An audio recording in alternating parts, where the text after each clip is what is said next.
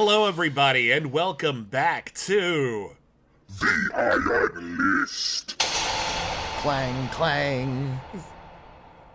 Yeah, this is a podcast where we do lists. My name is William Bibiani. I'm a critic. Everybody calls me Bibbs. My name is Whitney Seibold. I, too, am a critic. And, yeah, those lists, they sure are a popular thing, aren't they? People like listing things. Oh, yeah. I would be interested to know what the very first internet article was presented in list form, like specifically for publication That on would the be internet. Because I know they did countdown lists in magazines all the time. And critic groups print lists every year. But surely there was, like, some internet publisher, some young blogger back in the mid-90s who thought to, present ideas, as numbered bullet points. Be interested to know. And again, this is something that other publications had done, but it was like a special thing. You do it, once in a while. Or they would do, they would keep lists of things that actually made sense to have in list form. Like, here are the Nielsen ratings for the week, and you would see in list form what the highest rated TV shows were. Mm-hmm. But yeah, the list as a format is one of the dominant forms of journalism, at least in the entertainment industry, online in the online discourse, and it's easy to see why. It's a simple to understand format. It's good for, it's easy reading, episodic. You can recommend a lot of things in a short amount of time. You can stir up conversation by having unexpected choices. It tracks. Yeah. I like it as a critic more than anything else. I like it as, here's an excuse to recommend movies, or sometimes contextualize them. Yeah. So we can talk about, what makes a great haunted house movie, what makes a great 80s action movie, whatever it is you're talking about. And this time on the Iron List, we got an interesting topic. As always, the topic was chosen by our patrons over at patreon.com/critically acclaimed network. Every month we put together a poll of ideas, things that we think might make a fun list, and then our patrons pick whichever topic we're going to do this month. And this month, the topic that they chose was not just the best G-rated movies, but the best G-rated live-action movies, which is a smaller genre than you might think. Maybe not a genre, but a smaller group of films than you might think.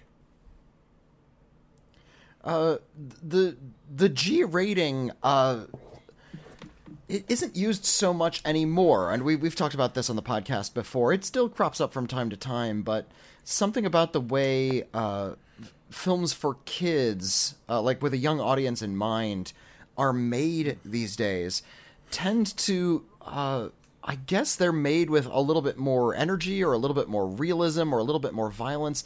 Whatever it is, the straight-up G rating doesn't seem to be employed even in animated fare a lot these days. A lot of the films that come out of Pixar or Disney are now PG rated. I'm having trouble remembering what the last new G-rated film that came out was. It wasn't a big one. I mean, is Marcel the Shell G-rated? It looks like really innocent and cute. Not really sure. I'll check that right I don't now. know. I don't remember the rating on Marcel the Shell. You should see Marcel the Shell though. It's really excellent. I hear it's great. I really want to see it. I haven't had the opportunity yet. No, it's PG for some reason. I think what happened with the G rating, and again, the G if you're not from America, if you don't follow the MPAA ratings, G is the lowest rating on the ratings totem pole. It means general audiences. Anyone can come rating, into a theater. I suppose. I'm not sure lowest is correct, but the least offensive rating. It's the rating where it's basically the filmmakers and the Motion Picture Association of America and the theaters are basically telling everyone there is literally nothing you need to worry about in this movie. Your children might vary, but this is intended to be comfortable, safe viewing for all audiences. There's nothing that's going to challenge your children's assumptions. There's nothing that's going to give them nightmares. There's nothing that's going to traumatize them in any way. Yeah. Well, I mean, first, maybe we should put ratings into context for maybe some of our international listeners, because it is different country by country. Very true. In the United States, we have the Motion Picture Association, previously the Motion Picture Association of America. They dropped the second A. But they have a ratings board, a classifications board of mysterious, shadowy insiders who you as a filmmaker or a studio can submit a film and they will give it a letter rating. And the letter ratings are, these days, they're G for general audiences, PG, parental guidance, PG-13, parental guidance for kids under 13. There's R-rated films. If you're under 17, you need an adult to accompany you. And then there's NC-17, no children under 17, even if you have an adult accompaniment. The term X... It's an optional system, so you can release a movie unrated. However, a lot of theaters will treat that as functionally an NC-17. Yeah, and that's something that started with like Blockbuster Video. They had a rating of their own that it was a YRV, Youth Restricted Viewing, and they would put it on anything that didn't have an MPAA rating. So even if it was a completely innocent, appropriate for kid film, if it didn't have an official rating, it would be considered not okay for kids, just by default. I'm looking at a list of like recently released G-rated movies. The last one I saw was Paw Patrol the movie. That was rated G. And that was last summer. Yeah, and prior to that, it was the documentary film Gunda, which is just about pigs. And even that's kind of dark, isn't it? Well, I mean, something kind of dark happens, but you don't see anything. There's like a sad moment. And I think that might be part of what's going on here, that there's been this big push toward like a more conservative view of these ratings. So any film that has like something that's even slightly emotionally intense will now get a PG rating, even if it's a complete light-hearted children's fantasy film. I would argue, first off, I think it's fair to say that even something like Bambi would probably have gotten a PG in today's environment, just because of the emotional trauma of the mother dying and stuff like that. Meanwhile, you look back to when you and I were kids, William. And a lot of people have written at length about this, but films that are rated PG are now get incredibly harsh ratings, PG-13 or even R ratings these days. Films like Gremlins. Yeah. I know Gremlins and Indiana Jones and the Temple of Doom, and a couple others that were coming out around the same time were really intense. Like, they had a lot of gore and violence, but they were considered still pretty tonally lighthearted and okay for kids to see, so they got PG ratings. And you look at something like Indiana Jones and the Temple of Doom, people have their hearts being ripped out of their chests, and there's a lot of people dying in that movie, and there's blood and gore. Yeah. And because it was a lighthearted afternoon adventure picture with Indiana Jones, it got a PG rating, and because of that, the MPAA rethought their rating system, and that's when they introduced PG-13. That was in like the mid '80s, and it's anyway. I think the big thing we're getting at here is that these things evolve and change over time. Yeah. So what constitutes these ratings shift, and so what was a G rating when the MPAA started using these ratings around 1968 would not necessarily work today. However, a lot of the earlier films, in fact, if you go back to the 1960s and 70s. There were a lot more G-rated movies that were not specifically intended for children. No, they were just for general audience. The idea of... Yeah. I guess Disney had been making movies like with a younger audience in mind for many, many years, but even if you look at some of those earlier Disney films, even the animated ones, those were meant for a general audience. You know, there was nothing kid-specific about those movies. They were okay for kids. Kids liked them a lot. But... just somehow, somewhere along the way we thought about what kids consume changed. I think it was just a marketing decision. Someone on Madison Avenue decided that kids were an okay market to exploit, and all of a sudden, kids' movies specifically for children in mind, started coming out. But even when you think about a lot of animated fare from the past, it wasn't kid movie. It was general audience movies. Just... kids could see it if they wanted to, but adults were meant to see it too. Indeed. So we're doing a ranked list, or not ranked. We're doing a list of our picks for the 10 best live-action G-rated movies. Now, this can incorporate, and now we don't always talk about criteria before we come up with our separate list. We don't talk about our lists in advance. Mm-hmm. We come up with our own lists based on the criteria we have in our head.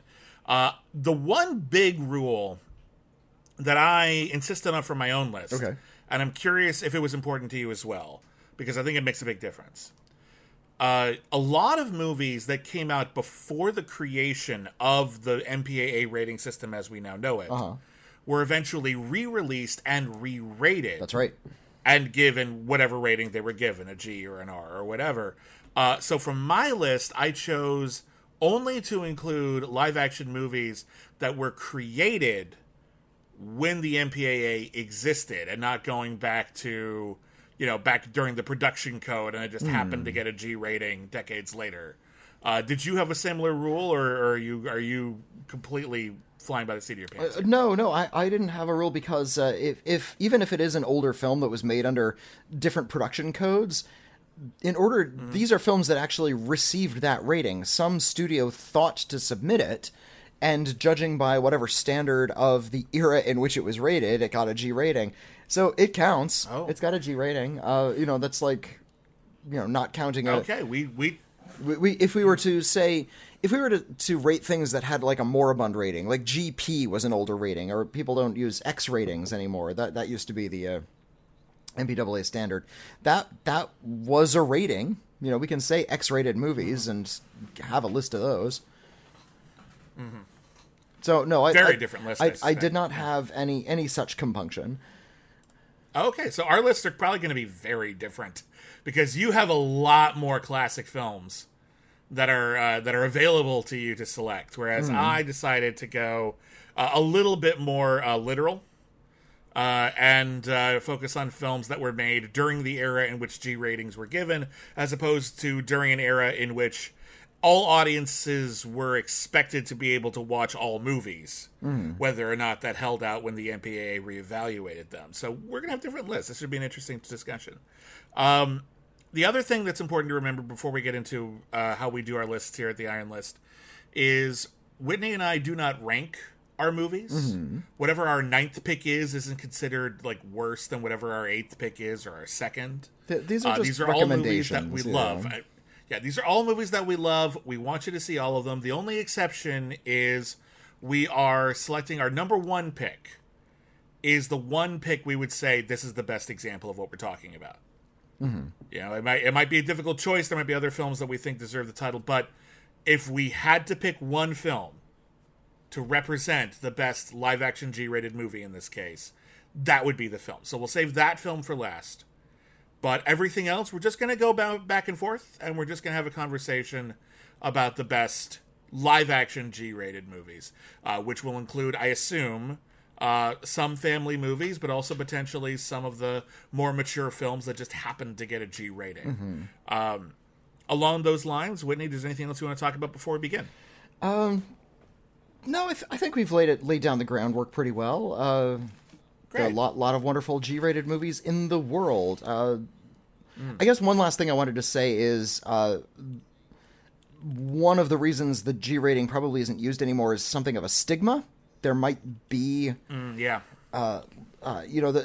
rise of the popularity of PG-13 rated movies. PG-13 doesn't really refer to content too explicitly anymore. It now is kind of shorthand for any kind of broadly appealing 4-quadrant kind of a movie. And G-rated movies are now considered not hip enough for the room. Even little kids, kid stuff. Even little kids who have access to cool don't want to see kid stuff. So when they advertise it's rated G, a kid will now kind of hide their eyes. A teenager certainly won't go to a G-rated film. So the idea of talking about great G-rated movies is a little bit.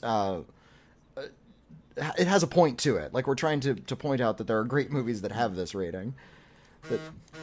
Indeed. Oh, my goodness. Okay. Whitney.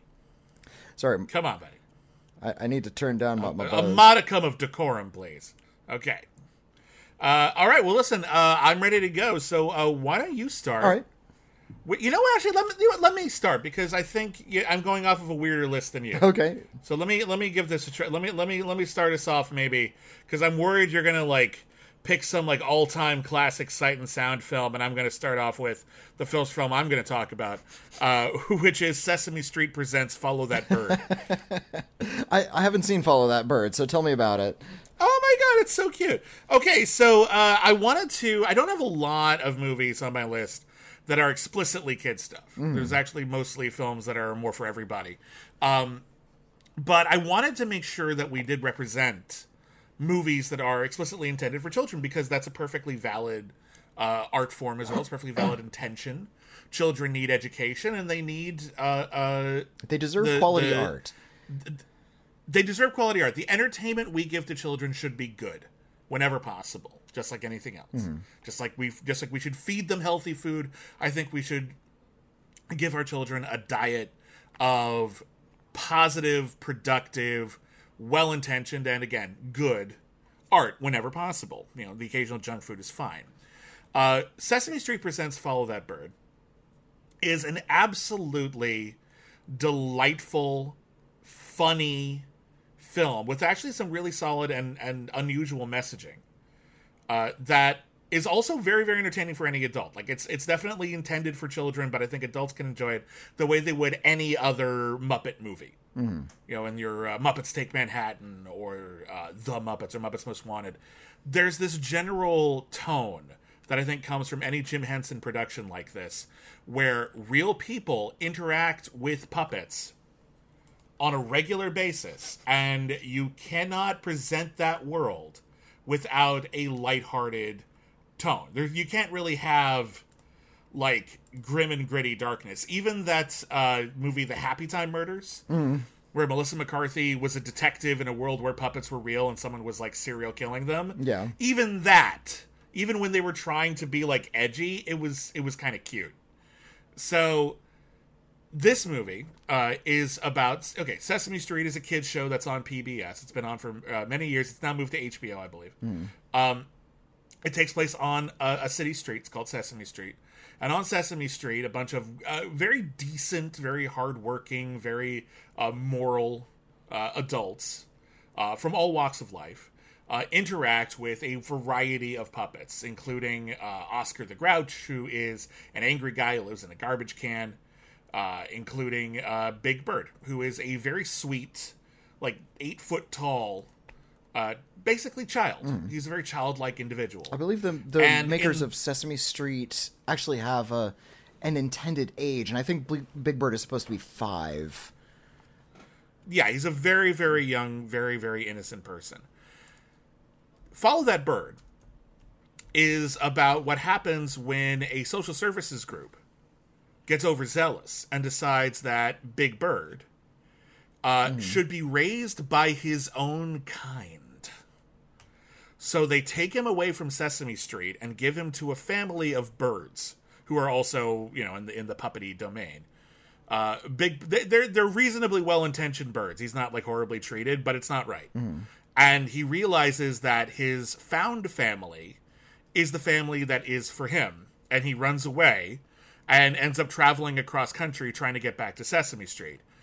Meanwhile, once he disappears, he's essentially a missing child, and he's all over the news. And everyone on Sesame Street realizes that Big Bird is missing, and they all get up. They're all mismatched and in different, like, they get in different cars that are all, like, souped up and very, you know, specific. Like, the Count, this vampire who teaches kids how to count, he has, like, a Munster mobile kind of thing. Dragula. Like, they all get in their... Yeah, they all get in their fun cars, and they travel across the country, getting into a variety of adventures. One of my favorite bits is when Oscar the Grouch takes everyone in his car to go to a Grouch cafe, where everyone in the cafe is also like a garbage-eating a-hole. And it's as funny as you might think. It's really fun. It's got tons of great... Does Oscar eat garbage? He doesn't eat the garbage. He just lives in a garbage can. Well, he eats slop, basically. Like he doesn't have like a refined palate. He eats a bunch of gross stuff in this cafe. Along the way, Big Bird basically gets kidnapped, like in Pinocchio, and like forced to perform at like a traveling carnival. And they have to rescue him. And there's a lot of wonderful cameos, people like John Candy, Chevy Chase, and there's a lot of really sweet musical numbers that are incredibly catchy and absolutely lovable. I saw this movie when I was a kid. I loved this movie when I was a kid. And I saw this movie when it came out, like when I was like 4. Okay. And I adored it to pieces. And I was very pleasantly surprised to discover, and I hadn't seen it in well over 25 years. When I rewatched it, like just last year, because I was doing research for something, that it is as good as any Muppet movie. It is absolutely sweet. It is made for children, but it has, some real storytelling elements. Like Big Bird is kidnapped by a carnival. He's sad. We get to see Big Bird cry, like actual tears coming out of his eyes, and it means something. It works. And the message, which is basically the importance of not sticking to your own kind and actually like finding family and friends who are from everywhere all around you, is a great message that sadly too few people have learned. So as the most, and I've got a few other kid-friendly movies, but as the most kid-friendly thing on my list, I really wanted to give this one a shout out because I love this movie and I think it holds up better than people realize. And as a movie that is distinctly made for little kids, I think everyone can get something out of it as well. So I'm picking Follow That Bird. I have not seen Follow That Bird. Excuse me. I am like a lot of people of my age. I watched. I guess every kid watches Sesame Street when they're children. If you have access to it. I mean, I don't know all around the world how available it is. I know there are different Sesame Streets in different countries. And there are different like Sesame Street characters in other countries too. I know that when Sesame Street was created back in the 1970s, or maybe it was even the 60s, the entire point was they were going to make a children's entertainment show that was meant to emulate the way children learn.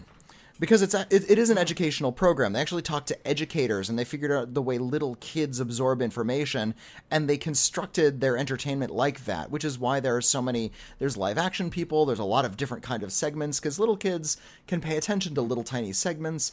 They like the puppet characters, they like the human characters, then they like interacting. And it was actually very staunchly principled for a long time. They really wanted to stick to their guns when it came to educating kids. And it's very simple education. It's, it's spelling and counting and letters. It's, preschool stuff. And it wasn't until Elmo came along in the 1990s that, and the creators of the show would say this, that the show kind of fell apart. And when I say that, I mean Elmo was such a commercial juggernaut that they actually had to start rewriting the show to accommodate the character. He became too popular. Yeah. And it became about Elmo, not about exactly. learning. And the problem is Elmo, I looked it up. Big Bird was supposed to be 6. And I think Elmo was supposed to be about 3 or 4. He was a much younger child. And when you have that young a child as your main character, there's a lot less sophisticated stuff you can do. And as such, all of the stuff, the Elmofication of Sesame Street kind of changed it in a lot of ways. And it's now not even on public television anymore. It's on HBO, which is kind of antithetical to what the creators meant. But Follow That Bird came out in, you said you were 6. It was like the early 80s that movie came out. So it was still Sesame Street at its finest, as it were. I agree. Sesame Street kind of at its peak. And, when they could have sort of this lighthearted cinematic adventure, the film is not educational. They're not going to stop and teach kids how to count in the movie.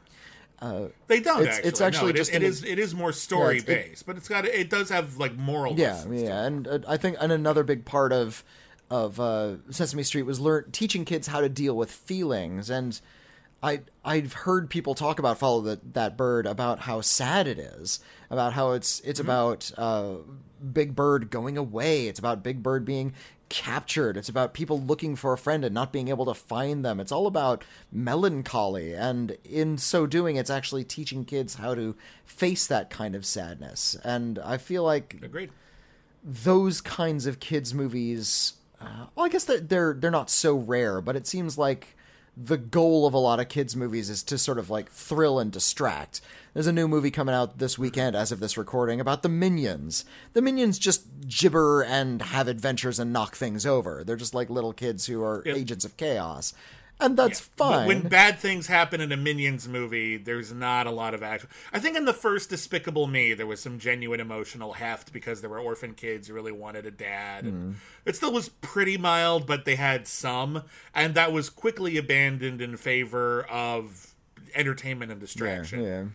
But like Sesame Street, Follow That Bird is actually willing to sit in the emotions of its characters when they are not happy. Yeah.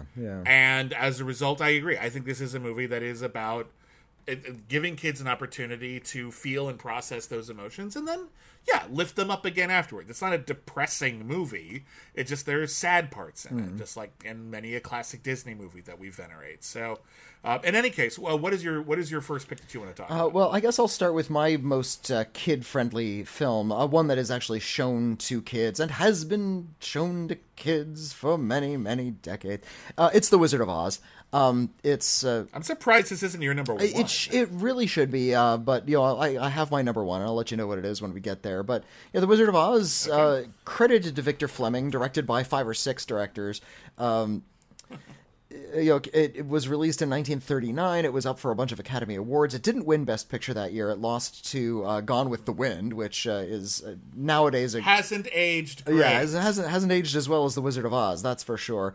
The Wizard of Oz is, without hyperbole, one of the best movies ever made, and I think may continue to be. It's an example like Casablanca, where a bunch of studio chaos somehow produced a classic.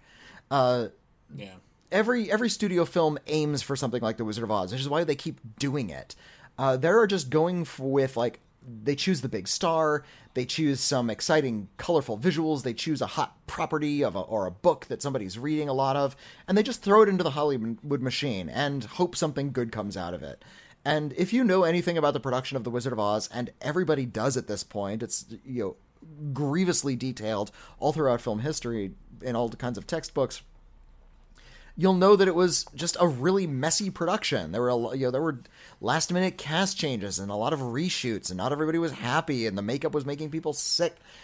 People were underpaid. The dog was paid better than any of the human actors. Judy Garland, the lead actress, infamously mistreated by a lot of the studio heads. And yet somehow it came out on the other side as an indelible piece of cinema that has entrenched itself so deeply into the pop consciousness, it's practically Jungian at this point. And we can talk about sort of the meaning of the film, if it's a metaphor or if it's just a lighthearted story. It works on all of those levels. It works on every possible level, and I think as time passes, it will continue to work on new levels, and yet is still just a lighthearted, fun, almost campy romp for a little kid or for an adult. It's not at my number one because I've put it at my top spot in other lists in the past. And I feel like I don't need to say much more about The Wizard of Oz. Yeah, it's a bit of a cliche. I don't need to say much about The Wizard of Oz, but at the same time, I'd feel a little bit weird not talking about it. So, there it is, The Wizard of Oz. You've seen it. If you haven't seen it, I mean, please do. There's nothing but delight to be discovered. If you're an adult and you haven't seen The Wizard of Oz, then maybe you're lucky. Maybe you get to sort of sit and appreciate this thing for the first time with an adult's mind. That's not something I got to do. I watched this a bunch as a kid. It's so familiar now that whenever I try to watch it again, I can't. It's like I just sort of tune it out. It just becomes part of my subconscious at that point. I think that's part of the film's legacy. I think it has become part of the pop culture subconscious. Mm-hmm. I think The Wizard of Oz is one of those movies, rare movies, that there's a device they have, a plot device they have in Doctor Who, mm-hmm. where Doctor Who is constantly traveling through time, getting all kinds of adventures, and this is not the kind of show where you step on a butterfly and then everything is different. It's basically, the idea is time more or less writes itself, provided you don't screw up anything too bad. And there are a series of events, I forget what they're called, But there's a series of events that are so absolutely important to history that they cannot be changed. Like the destruction of Pompeii, for example. Like you can't prevent that, because if you change that, all of history has changed. It's just too much. It's a radical change. It's a clever way to write around the morality of time travel. Like if they're going to go back in time, they're not permitted to evade some of history's greatest tragedies, because I think they're called like pivot points or something. They say, oh, these things are too dramatic for you to change, otherwise it will like rip the fabric of space-time asunder. Yeah. My point being is that to film history, The Wizard of Oz is one of those. It's such a significant film in terms of its influence. It actually wasn't a hit when it came out. It took many years to actually turn a profit. But once it did, it was absolutely deified, I think, put on a giant pedestal. People grew up with it, rewatched it over and over again. I think there was a time when it was considered like the most watched movie ever. Yeah. Like just more people had seen The Wizard of Oz than any other. I don't know how they made that measurement, but that's what it was called. It is... You can find its influence in everything from the works of David Lynch to Star Wars. You can find references to it everywhere. Its storytelling structure, which it didn't invent but codified, is still used today in a wide variety of cinema and a wide variety of genres. The imagery has been permanently emblazoned into our brain to the point where that's just what witches look like, right? To a lot of people, you know, like so. The Wizard of Oz is so historically significant that the only thing I think that could prevent it from being on a list like this is twofold. One, if something about it had aged absolutely horribly. For example, Gone with the Wind is spectacularly racist. This was something a lot of people were eager to overlook in 1939, and nowadays, no one can escape it. It's just like, holy shit. I wasn't going to say they could overlook it. They just accepted it. It was something they cheered on, something they wanted in 1939. That's far more accurate. That's far more accurate. Racism was far more open and was not considered something that was to a film's detriment by a lot of people. There were people protesting it in 1939 when it came out, but a lot of people, white people, were very eager to overlook that and not consider the protests and just say they liked it. Wizard of Oz doesn't really have a lot like that. It actually is pretty pristine, all things considered. It still plays very, very well. The only other thing that could keep it off of a list is if you had a rule like mine that you weren't going to include any films that were retroactively rated G. If I included films that were retroactively rated G, this would probably be number one. Because it is, not only is it a great movie, it is kind of the pinnacle of family filmmaking in a lot of ways. I wonder, though, if they re-rated this again today, if this wouldn't get a PG. Because the flying monkeys are creepy. A lot of people don't like that. The fields of opium poppies might raise a few eyebrows. There's a scene where the scarecrow has a gun that people tend to forget about, which I feel like some people would probably make a big deal out of for no good reason. He holds it. He doesn't fire the pistol, though. He's just holding it. I know. I'm just saying these are little things, though, that I feel like would add up and make them want to give it a PG. But who knows? In any case, great pick. Can't really argue it. That's the frustrating thing about The Wizard of Oz. Like, the discussions aren't going to be very interesting because you kind of can't refute it. It just is. It's hard to come up with new things to say about The Wizard of Oz. That is entirely true. And yet, we cannot deny it its place either. And that's something that I feel like that's the danger sometimes we have when we talk about classic cinema like Wizard of Oz or Casablanca or The Exorcist or whatever. These films that are like kind of permanently emblazoned on best of lists. People start taking them for granted. And they start saying like, oh, they're not that great. I'm like, no, they are actually. It's just we can only like enthusiastically rave about them so much before we just run out of things to say. And after a while, they don't get necessarily the enthusiasm that they rightfully deserve, I think. So we have to re-up it every once in a while. We have to keep reminding people, no, there's a reason the Wizard of Oz really is just that great. Yeah. There's anything that's been said has already been written. You know what it is. Just watch it. Another movie should we? Now let's move away from the kids stuff. I got a few other kids movies, right. but I'll save them for later. A movie that I was a little surprised to learn had a G rating, not because it's dark in any way or creepy or even more or less violent than any other G-rated movie of its ilk, but because the rest of the films in the franchise were not. So I'm going to pick one of the funniest movie comedy sequels on record, and that is The Return of the Pink Panther. I was rated G, no kidding. Turns out it was All rated right. G. I was as surprised as anyone else. But to the best of my knowledge, none of the other Pink Panther movies were rated G. But, yeah, Return of the Pink Panther. It's the fourth movie in the Pink Panther series. It's after the original Pink Panther, which was about the theft of a fabulous jewel. And if you look really closely at the jewel in the center, there's like a pink blemish that looks like a panther. That was the film that introduced Peter Sellers as Inspector Clouseau. However, he was not the main character. He was a supporting character in that film behind David Niven, a very dashing movie star, who played a fabulous and very talented thief, whereas Inspector Clouseau played a bumbling detective trying to solve the crime. Clouseau was the breakout star. He was the one everyone sort of gravitated towards. So he got his own movie called A Shot in the Dark, which is one of the funniest movies ever made, one of the funniest sequels Which ever they made. made like 4 months after the original. Like, they really rushed it into production. Yeah, that came out like within a year of the original film. Like, they knew what they had. They needed to strike while the iron was hot. Unfortunately, that led to a third film called Inspector Clouseau, in which Peter Sellers did not return as the title character. Instead, they replaced him with Alan Arkin, who is a very funny actor, and he's funny in a very different way than Peter Sellers. And that movie is honestly like a slog to sit through. Like, it's just not funny. I've seen worse, but it's not. I've seen worse in the Pink Panther series, but it's not funny. And then finally, 1975 rolls around, and they took a pretty long break. I think it had been 7 years since the previous film, and they finally got Peter Sellers to return with Blake Edwards for a proper sequel to the original film, in which once again the Pink Panther is stolen.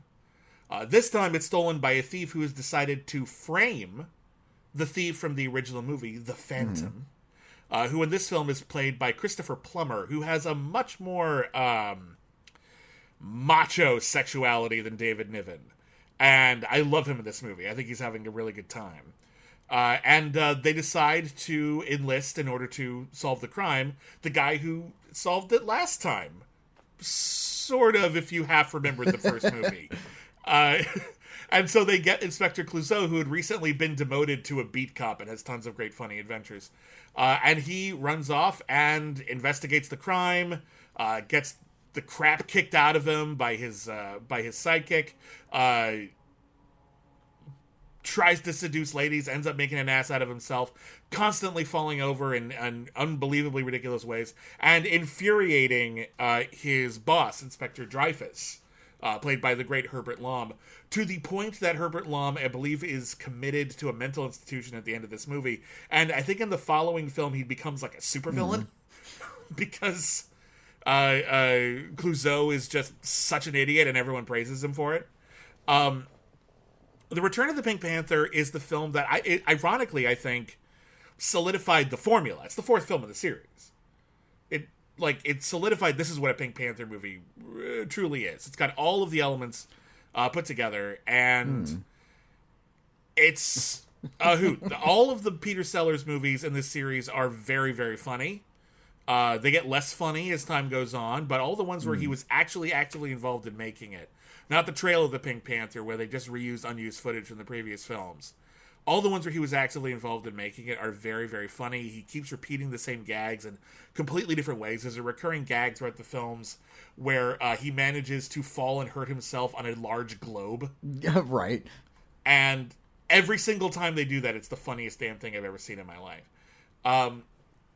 I don't know. I love this movie to pieces. I know you like the Pink Panther movies. Do you think this is one of the better ones, or do you think it's happens to be? No. This is actually kind of where the series crested. The Pink Panther is good. A Shot in the Dark is hilarious.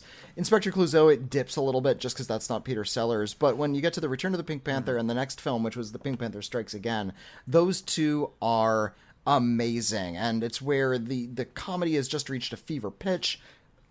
Blake Edwards has really managed to bring out a certain kind of just zany madness that had always been kind of undercutting all of this. It goes from something a little bit more mannered into something just bold-facedly slapstick.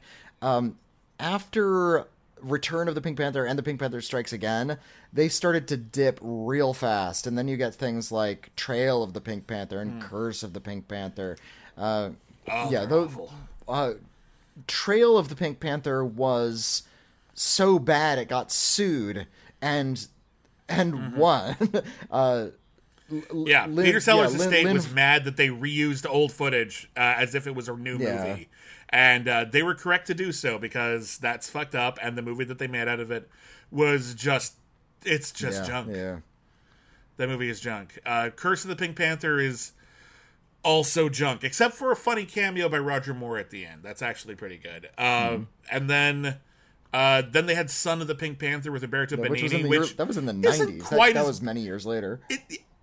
It isn't quite as bad as people remember it being, but I think one of the reasons why I think that is because coming after Trail and Curse, anything would be an improvement. Oh, I saw a lot of the Pink Panther movies when I was a little kid, and when Son of the Pink Panther came out, that was my first chance to see something on the big screen. And I had also, I think I was already familiar with Roberto Benigni through, was Johnny Stecchino before or after this? That's a good question, and that movie is one of the funniest movies ever, and I'm glad you brought it up. Johnny Stecchino is a really hilarious Italian comedy film from Roberto Benigni, where it's a mistaken identity comedy, where it turns out this foolish character played by Roberto Benigni just happens to look exactly like a gangster, and the gangster tries to switch places with him, well, he doesn't try to switch places. He tries to get other gangsters to think that this hapless boob is really him, so that they will kill him and he can just walk away scot-free after ratting them out to the cops. And the guy goes the entire movie without knowing what's going on and his misunderstandings. There's a bit with a banana that is one of the funniest things I've ever seen in a movie. Absolutely, the way that this banana joke escalates from one of the first scenes in the movie to a scene at an opera that is just unbelievably absurd. I love it to pieces. So, to clarify, Son of the Pink Panther did come out after Johnny Stecchino. It came out in Italy in 91. It was released in America in 92. So there's a really good chance. It's possible. Either way, one made me a fan of Roberto Benigni, and I was familiar with his other films because of the first one, but I don't remember the order in which they came. That said, I think he was just a very funny guy, and it's 1993. I think I was in high school at the time, and it's this is pretty amusing, and so I liked Son of the Pink Panther. I will come to its defense, as well as that first Steve Martin remake. That first one's really good. It's not really good. It's merely good. But what I think... No, I'd say it's really good. I think it's a genuinely funny comedy that works on its own terms. It's a slightly different version of Clouseau, but I think that one works on its own terms enough that I would call it not great, but a really good, effective comedy. I laugh. What I appreciate about the 2000s Pink Panther movies is they actually do something rather decisive that the Peter Sellers films never actually did, and that was asking whether or not Clouseau is a good detective. Peter Sellers tended to catch the bad guy, but it was always completely by accident. He was so clueless that he just kind of lucked into, he fell over at just the right moment and tripped a bad guy, and that he got credit for apprehending him. What I appreciate about the Steve Martin films is he behaves weird, and he's got a lot of strange investigative mannerisms, and he can't pronounce words very well. That's one of the gags of the movie. He has this very, very strange French accent that isn't from anywhere in France. It prevents him from saying the word hamburger. Yeah, that's one of the jokes, is he can't say the word hamburger. But by the end of the film, we learn that Clouseau is actually incredibly capable and very observant and a very good detective. So he actually has this kind of Columbo quality. Nobody expects him to be good, but he is. And I really appreciate that about those movies. It's a different take. It's a different take, but it's a good take. It's just a very different vibe. God, I wonder when they're going to reboot that again and who the hell they're going to get. It's only a matter of time before they do another Pink Panther, and I wonder who they've been looking around. I know that David Silverman, one of the Simpsons guys, was going to do a Pink Panther movie, but that was probably a couple of years ago. I'm not sure what the current state of the Pink Panther reboot is. Yeah, I don't know. Well, in any case, what's your next pick? I'm going to choose I will also choose a madcap comedy to match yours, and this is one of the finest madcap comedies that ever is. In fact, this is the most madcap comedy there ever was. Is it a madcap comedy? It is that many mads. It's a mad world, and golly, this movie will make you feel like you're insane. Yeah. There is no film as insane as this one. No comedy, I guess, as insane as this one. This is it's a race film. Mm-hmm. The original cut of the film was 3 hours and 22 minutes. It has a cast of 800,000 people. And it is about, it has a cast of like just about every working comedian who was big in 1963 when it came out. So it has Milton Berle and Sid Caesar and Buddy Hackett and Mickey Rooney. Ethel Merman is in it. Phil Silvers is in it. Terry Thomas is in it. Jonathan Winters is in it. I said Phil Silvers. And it starts with Jimmy Durante crashing his car. He falls off the road, and a few cars carrying some of these famous comedians rush out to help him, and he's laying there dying. And he says his dying words is, I had a bunch of money, and it was buried several states away under a big W. And then he literally kicks the bucket. There's a bucket by his foot, and he kicks it. And all of the people slowly back away from this corpse. They say, well, that was really sad. And they're all such terrible people that they immediately run to their cars and start racing one another to the site of where that money is hidden. And it seems like a little amount. It's like $350,000, which is... I'd have to look up the actual adjustment. Probably several million today. I'm sure it'd be a lot, yeah. And for the next 3 hours, you will be pushed into a neon cuckoo clock that is exploding with comedy and energy, and like it does not stop, it does not lay up. There's this rule in film where you have to kind of modulate your scenes from scene to scene. You have to give them high moments and low moments. There have to be moments where you have to kind of take a breath. An action film can't be all action. A comedy film can't be all comedy. Stanley Kramer, who directed this, clearly does not care about that rule.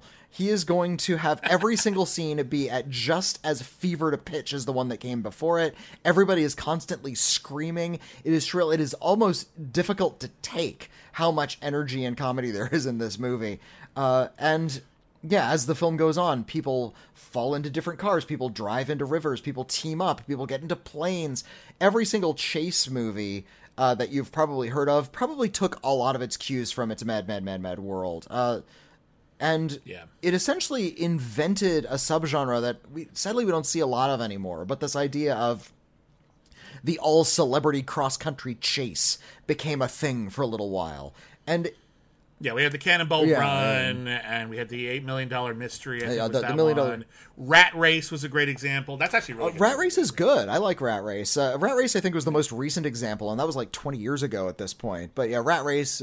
We've had a couple of like cross-country chase type movies. Sometimes people try to take them super seriously. We covered on Cancel Too Soon, we covered an all-star cross-country chase television series called Drive. Yeah, and that only lasted half a season, which was actually pretty quite good. There's been movies like Need for Speed, but those are more like derived a little bit more from the Fast and the Furious, so it's more about the cars and fastness, and it's a little bit more serious in action. But I think the structure works either way, and I think the thing that makes It's a Mad World amazing isn't the fact that it has a big ensemble cast. Movies that had big ensemble casts before, some to great effect, some to very poor effect. It's the snowball effect. Yeah. You know, we've all seen a cartoon where someone like drops a snowball at the top of a hill, and by the time it reaches the bottom of the hill, it's like large enough to like roll up Sylvester the cat altogether. It's a Mad World takes a snowball like, I don't know, the size of a marble, and it drops it at the very peak of Mount Everest. And it doesn't just get bigger and bigger and bigger. It just starts enveloping everyone in its path. Because it starts off with like a couple of cars full of people competing to get this money. Mm. Every single person they run into, by accident or on purpose, they tell about the money. They find out. And then they, too, are all of a sudden dropping everything in their lives to be part of a giant cross-country chase. And they will break things. They will destroy things. They will steal things. They will burn down buildings.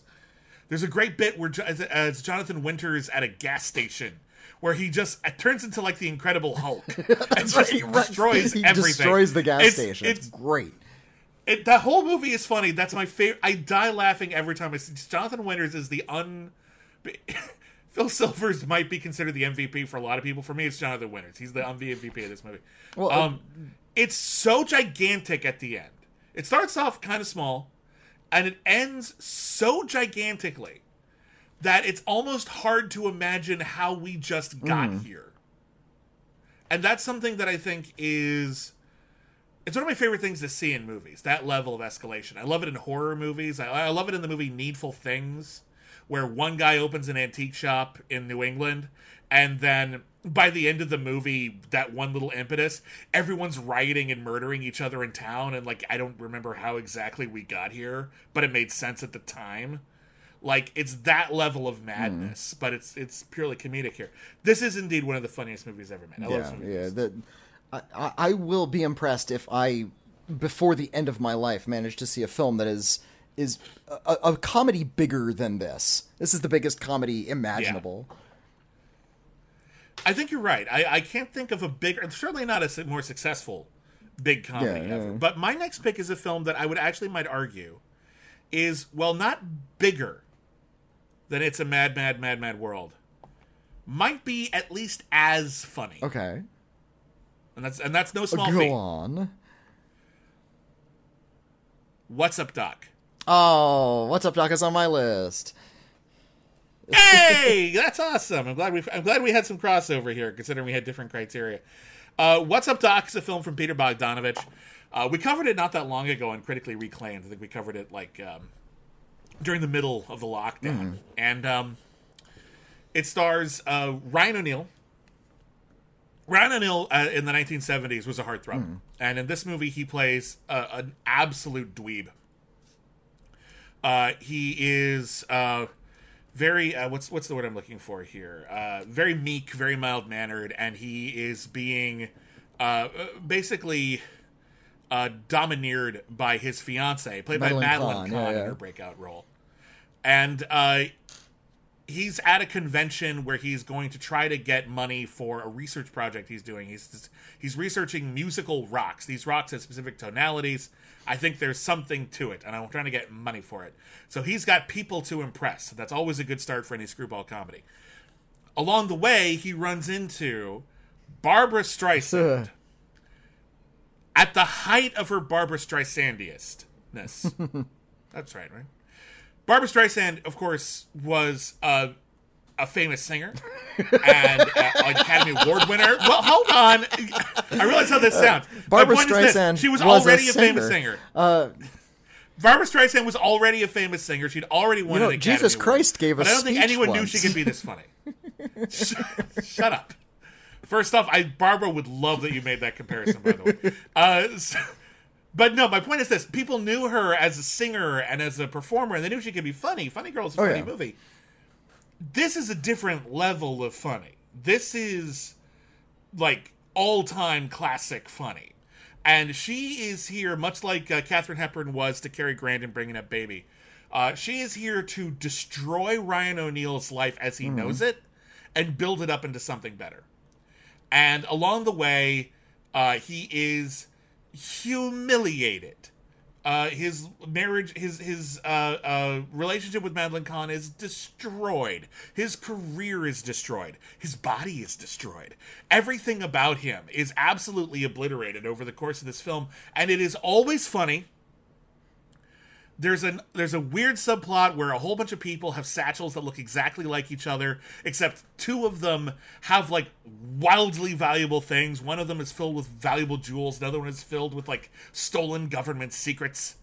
And everyone is trying to steal each other's cases, and everyone's getting the wrong case all the time.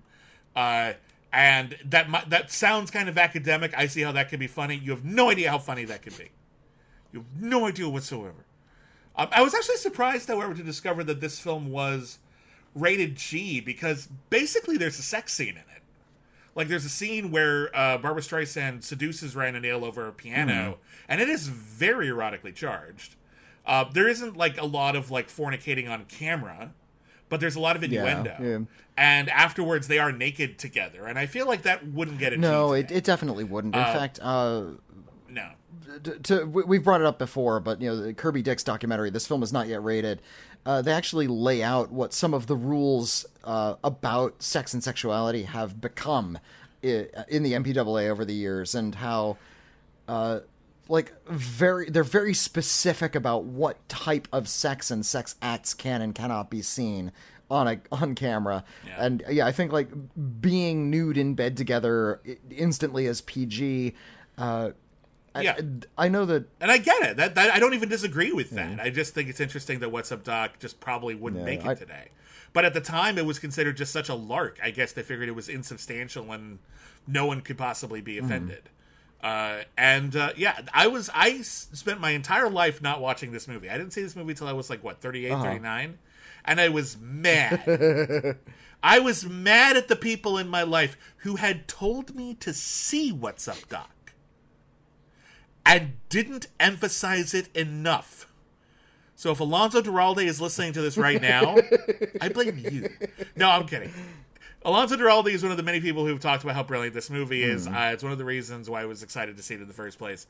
But it is one of those movies where, like, it's a classic. Everyone keeps telling you it's great, and you don't get around to it, and then you finally do, and you realize this was missing from my life. Where have you been all my life, What's Up, Doc? You've been there the whole fucking time. It is so if you've never seen it, please do. It's one of the funniest movies ever made. I don't say that lightly.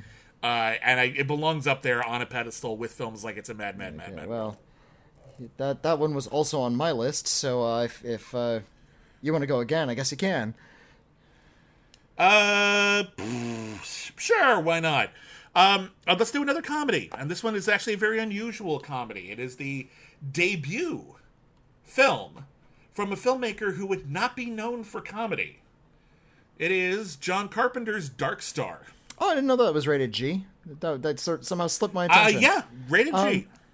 It's another one where it's got some dark elements to it, and it feels like today it probably wouldn't be. But at the time, John Carpenter's debut feature, a sci-fi film called Dark Star, which was written, or I believe co-written, by Dan. Yeah, it was co-written by Carpenter and Dan O'Bannon, who would go on to use some of the elements of this story in a script he had called Star Beast, which would eventually be produced and released under a more famous title, Alien. Yeah, in fact, I read an interview with Dan O'Bannon. He said that he liked writing Dark Star. He liked that there's an alien in Dark Star.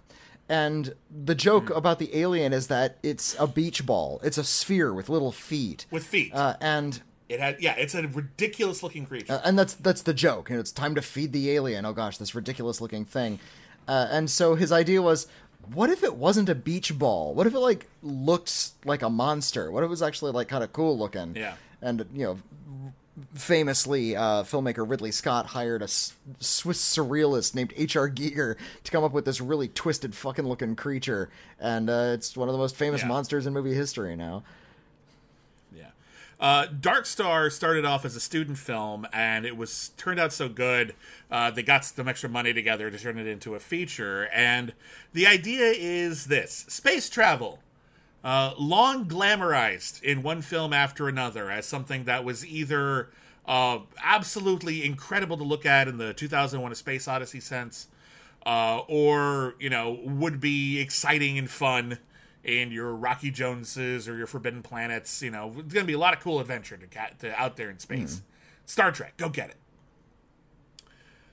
Dark Star suggests that space travel would suck, and not just be difficult and scary in that spacey kind of way. It would be like being trapped in a tin can with a bunch of assholes. And so they've all grown it's their a story beards. of They probably it's a bunch of dudes locked in a room together, and they don't bathe. Yeah, and they hate each other. One of the jokes is that there was an accident like earlier in their mission. They were on like a 20-year mission, so they're out there, they're stuck forever.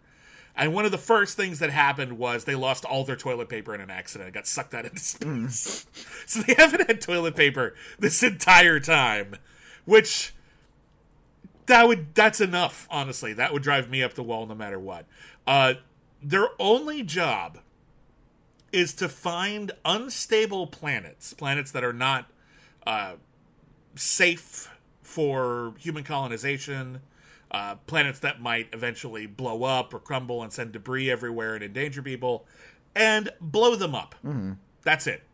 All they do is blow up planets. And it is boring, shitty, monotonous, bureaucratic work. They are desperately trying to find ways to maintain their sanity. One of the guys is like doing target practice in the middle of the hallways, even though it's incredibly dangerous. Another guy refuses to leave the observation deck because he's just basically completely spaced out, literally. And another guy is like trying to find some solace in this alien that they picked up, but the alien tries to murder him. And then eventually it all goes to hell when one of the bombs that they were using to destroy a planet gets stuck and can't be released. And the bomb is artificially intelligent and knows that its purpose is to blow up and is going to blow up the ship. And their only hope is to teach the bomb philosophy fast enough that it can appreciate its existence and not want to accomplish the only purpose for its creation. The issue is the bomb is stuck. It's going to go off, and they say you can't go off, and the bomb argues, that's my function. That's the only thing I exist for. Mm-hmm. And he starts to say, well, you don't have to do what you exist for. And they start having this really deep conversation about the nature of existence. It's really great. It's a fun smart, moment. It's funny. Yeah.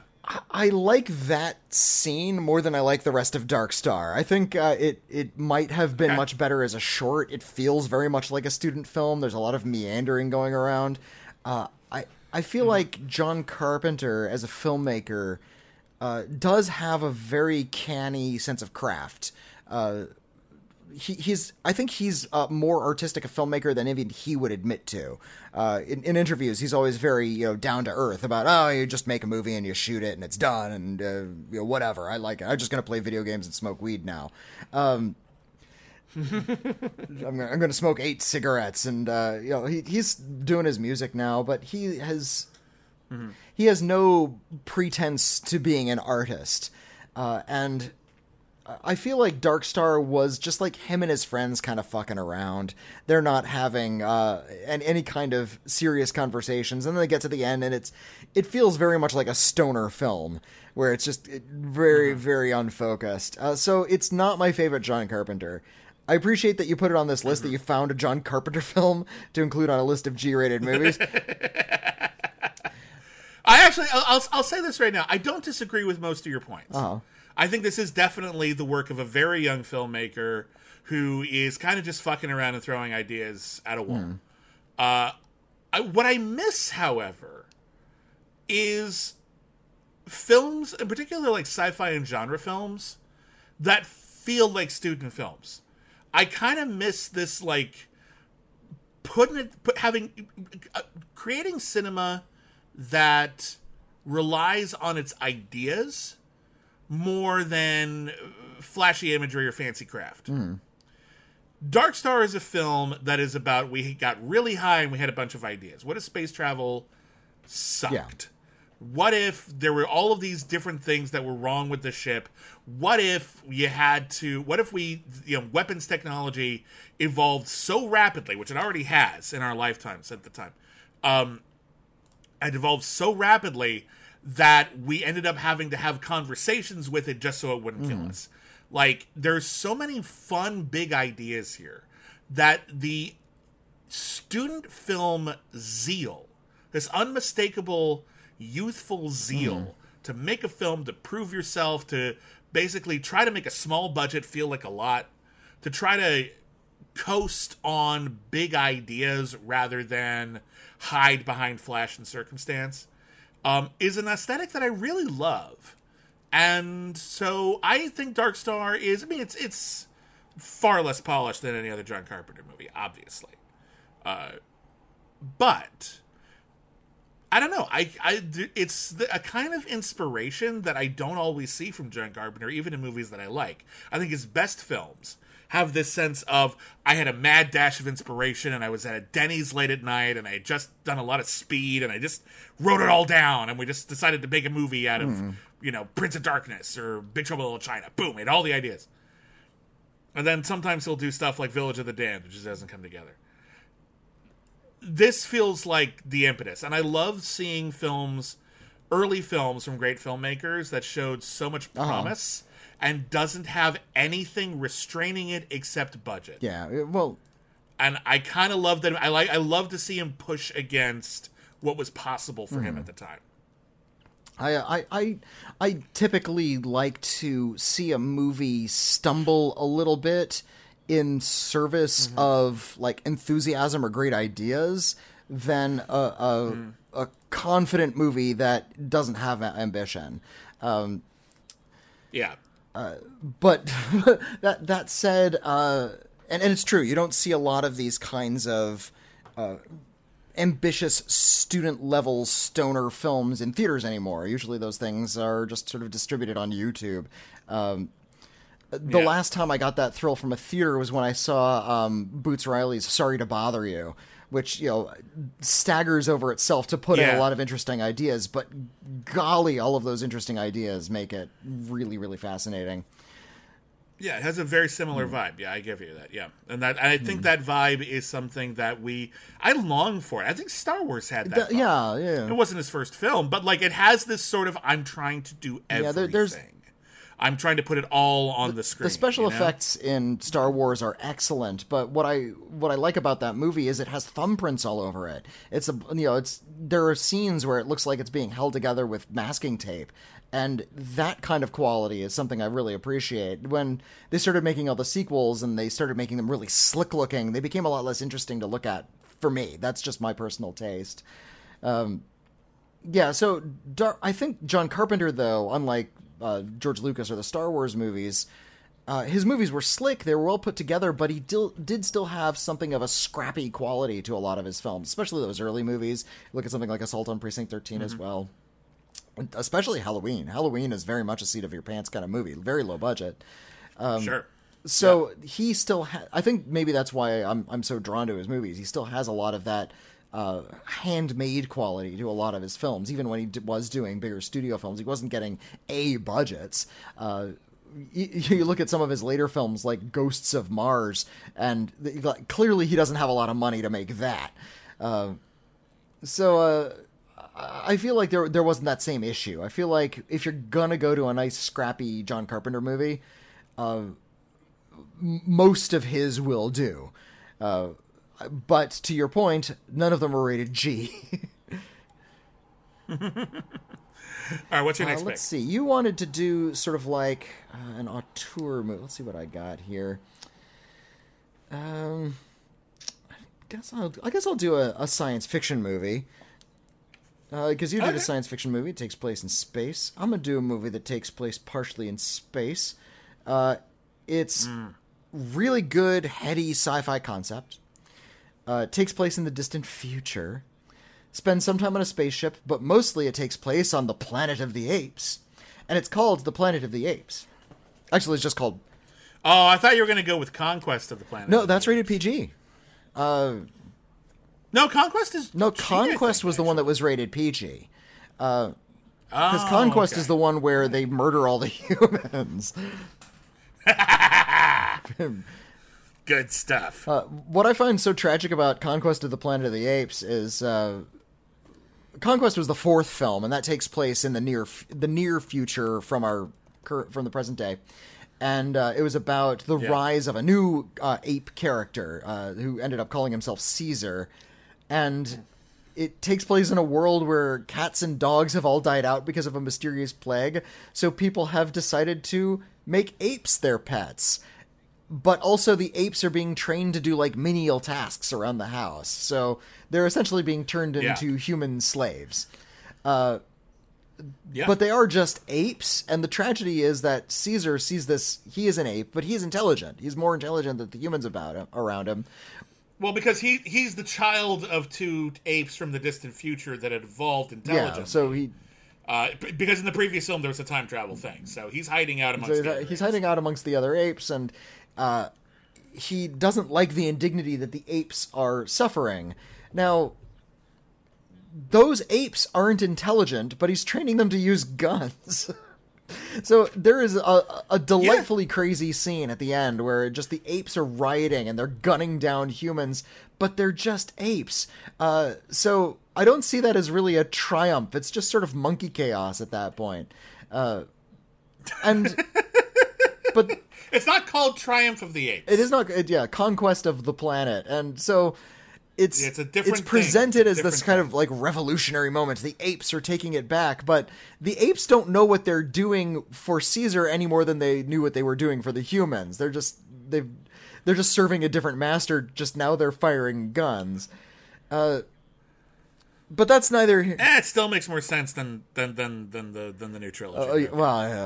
We won't get into those, but we will go back to 1968 and actually look at the original Planet of the Apes, which is one of the great sci-fi movies.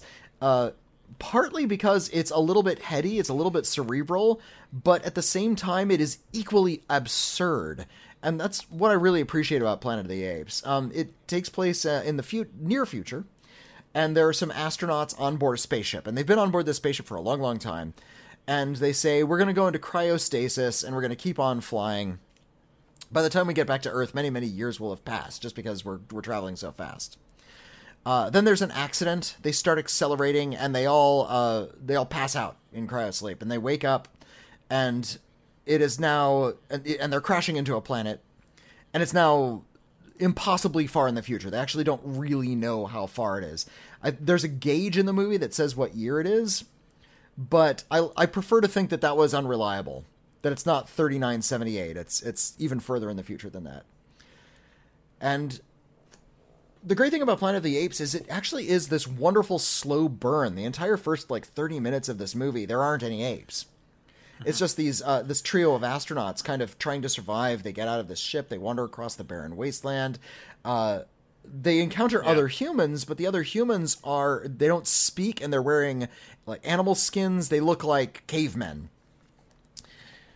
And it's not until about 30 minutes into the movie that this really eerie trumpet blast plays, and we see that there are apes on horseback, and your mind is fucking blown, dude.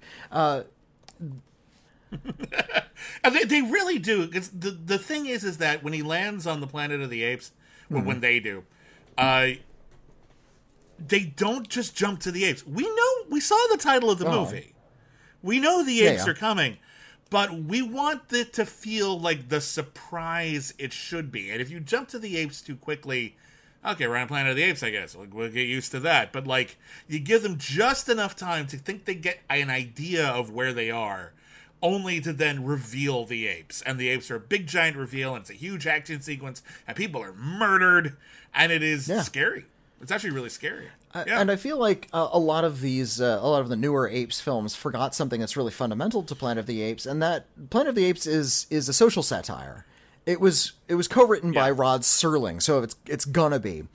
And the idea of watching apes behave as humans and getting a little bit of an off-kilter, surreal thrill from seeing that is part of the appeal, and it's part of an examination of human behaviors. What if apes behaved this way, and what are we using apes to say about the human condition? And of course, they're talking about there's a lot of race metaphors. There's a lot of racism metaphors throughout Planet of the Apes about how there's now going to be upper and lower class citizens, and how do you relate to, or it could just be about the nature of intelligence. How do you relate to something that you previously assumed was not intelligent but is? It definitely helps that the makeup for this movie was really groundbreaking at the time and still looks good today. It was like two. It's solid. It's like it's definitely improved since, but this is very respectable. And it's pretty simple by today's standards. There's like two appliances, one on the lower jaw and one on the upper jaw, so the ape jaw would kind of move. The lips don't move. The human mouth is inside, but it does seem articulated, and it looks really, really cool. When you go to some of these newer ones, the special effects are really, really advanced. They're using like motion capture, and Dawn of the Planet of the Apes has some of the best special effects really in any movie to date. Like, it's just impeccable in that one.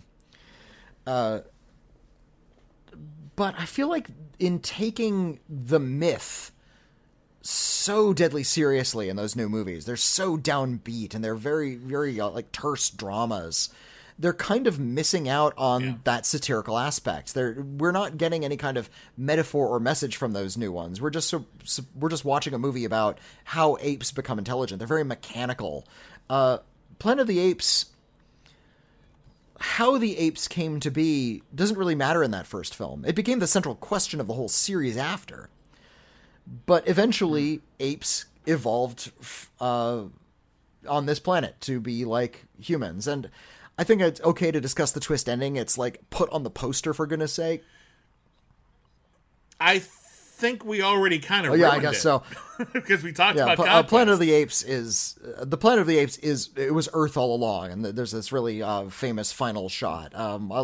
If you haven't seen the movie, okay, see the movie. But I won't go beyond that. But yeah, the idea that this is how apes came to be, and this is actually like sort of a consequence of human actions, and then it becomes very, very clear that we have created this kind of new society, and anything that might be going wrong here was actually the result of something that went very, very wrong thousands and thousands and thousands and thousands of years ago. So it feels really kind of like it actually has something on its mind. Like it's actually thinking about what it's trying to say about human behavior, about the consequences of our actions as a society, and how intelligent apes are aping what we did long ago. And there's something really kind of poignant about it, while we're getting a definite sense of silliness to all of this. It's really brilliant in the way it balances all of that. All of the performance is really brilliant. I love Maurice Evans in this movie as Dr. Zaius. Roddy McDowall and Kim Hunter play the chimpanzees who will become the leads in later movies. And of course there's Charlton Heston as lead white man. When it comes to sort of like heroic champion lead guy, Charlton Heston certainly fits the bill. So yeah, it's kind of almost a cliche to see him in this movie. I don't think the movie would have been better or worse with his inclusion or exclusion. I think he's just fine. But yeah, Planet of the Apes just rings my bell. I really dig it. Well, speaking of movies in which people enter a world where everything's very strange and everything wants to kill them, let's talk about Willy Wonka and the Chocolate Factory. Oh, must we? All right. Well, I like it fine. I'm not in the cult the same way a lot of people are, though. I don't know if I'd call myself in a cult. I just think this is actually a very good movie. And it's another one where this is actually like Wizard of Oz. It was not a hit when it came out. It gradually became a beloved classic over time because it used to be on television a lot. And eventually people realized, wait a minute, this movie's mostly kind of wonderful, isn't it? And I grew up with it, and I think it actually is... It's of its time. I think the production design in particular and a lot of different narrative elements would never be done the same way today. I think you probably wouldn't have in a G-rated movie a scene where a chicken gets its head cut off, and you see it. But that happens in this movie, and for some reason the MPAA was fine with that. Willy Wonka and the Chocolate Factory is based on Roald Dahl's book Charlie and the Chocolate Factory. The title was changed because the Vietnam War was going on at the time, and the word Charlie had different connotations. And so they changed it to Willy Wonka and the Chocolate Factory. It's about a young boy named Charlie who has nothing, and everyone kind of hates him. But he's a very, very sweet kid. And he fantasizes about winning a competition where a bunch of children who buy chocolate from Willy Wonka, the world's greatest chocolatier, might get a golden ticket, which allows them to have a rare tour of the chocolate factory. Now, unlike most factories, where you would go inside and you see a bunch of grumpy people, punching their time cards, doing paperwork, sneezing on the conveyor belt, it's just not fun stuff. This is a magical wonderland filled with delightful creatures who do musical numbers, and rooms where everything is made of candy and you can eat it. And it turns out, the eggs you get for Easter, those are laid by the golden geese, and they're here and they're quite large. It's incredibly fanciful. It is one of the most wonderfully conceived, I think, children's stories ever, because kids love candy. Adults do too, but kids really love candy. And candy has this kind of magical kind of connotation. It's brightly colored. It has fanciful names. There are times throughout the year when people just give it to you when you show up at their front door. It's something that's supposed to be a special treat, so you don't get it all the time. Whenever you do, it's a wonderful little reward. And so the idea that it doesn't just give you joy when you eat it, but that it comes from a joyous place full of creativity and wonder is just a wonderful childlike fantasy. And of course, Roald Dahl, being the asshole that he was, wanted to flip that around and basically turn it into a horror story. So it turns out Charlie lucks into getting one of the golden tickets just by sheer chance. All the other children, for the most part, acquire it through gluttony or greed or some other form of sort of ill behavior, some sort of behavior that Roald Dahl does not. I would argue of. that it's deadly sins, isn't it? A lot of them, yeah. And when they go through the chocolate factory, they are picked off one by one in really gruesome ways, like really horrifying. Like one of them is dropped down a garbage chute and possibly into an incinerator. One of them is squeezed through a pipe that's supposed to just carry chocolate. Another one is turned into a giant blueberry, and they're gonna have to like press her like fruit from that you would be like juicing. It's really kind of shocking and gross. And I think that's one of the reasons why the fancifulness goes down so well, is because it is tempered with the horrors that we all know of as a child. And it feels like the ultimate modern day version of Hansel and Gretel. Except at the end, it turns out the witch only punishes naughty children. It's also a really great adaptation because in the book, Charlie disappears as a character once the chocolate factory thing begins. Like, he literally only gets a happy ending because he made it to the end without dying. Like, that's it. In the movie, they decide that Charlie is also a flawed human being and also gets into an adventure at the Willy Wonka Chocolate Factory and gives him... And that leads to an opportunity for Charlie to not just succeed and get everything he ever wanted at the end of the movie by merely not fucking up yet, but by actually making a conscious choice to do something moral. To actually, it's not just because he is cherubic by design, it is because he had an opportunity to do something selfish and chose not to. And I think that makes it a better adaptation in many ways than the Tim Burton one, which is a weird film, but it does some things right. It's not a complete wash. I think there's some interesting stuff in that Tim Burton movie, but it's mostly pretty bad.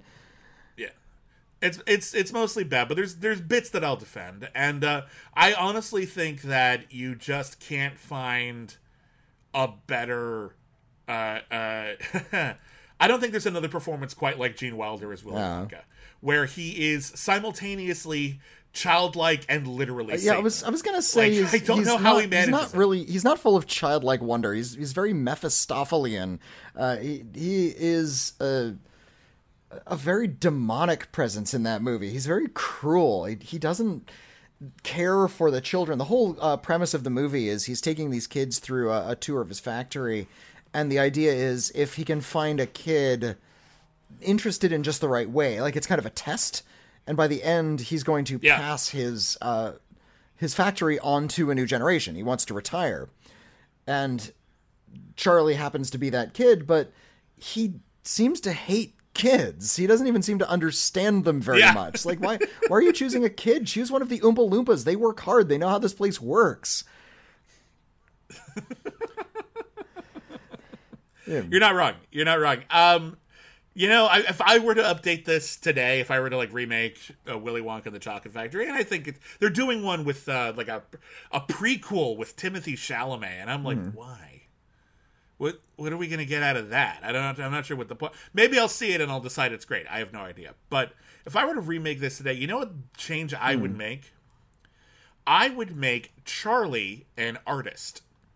I would make Charlie the kind of person who is constantly coming up with new ideas for candies and things. Yeah, and that actually justifies why he would actually... It's not just about having someone to run the factory. It's not just about having a decent person running a capitalistic endeavor, which is a lot, actually. And I do appreciate that theme, is that he wants someone who isn't interested purely in financial gain to run his company. That's a lot, and I think it's important. But he should also have someone who has Willy Wonka's imagination, right?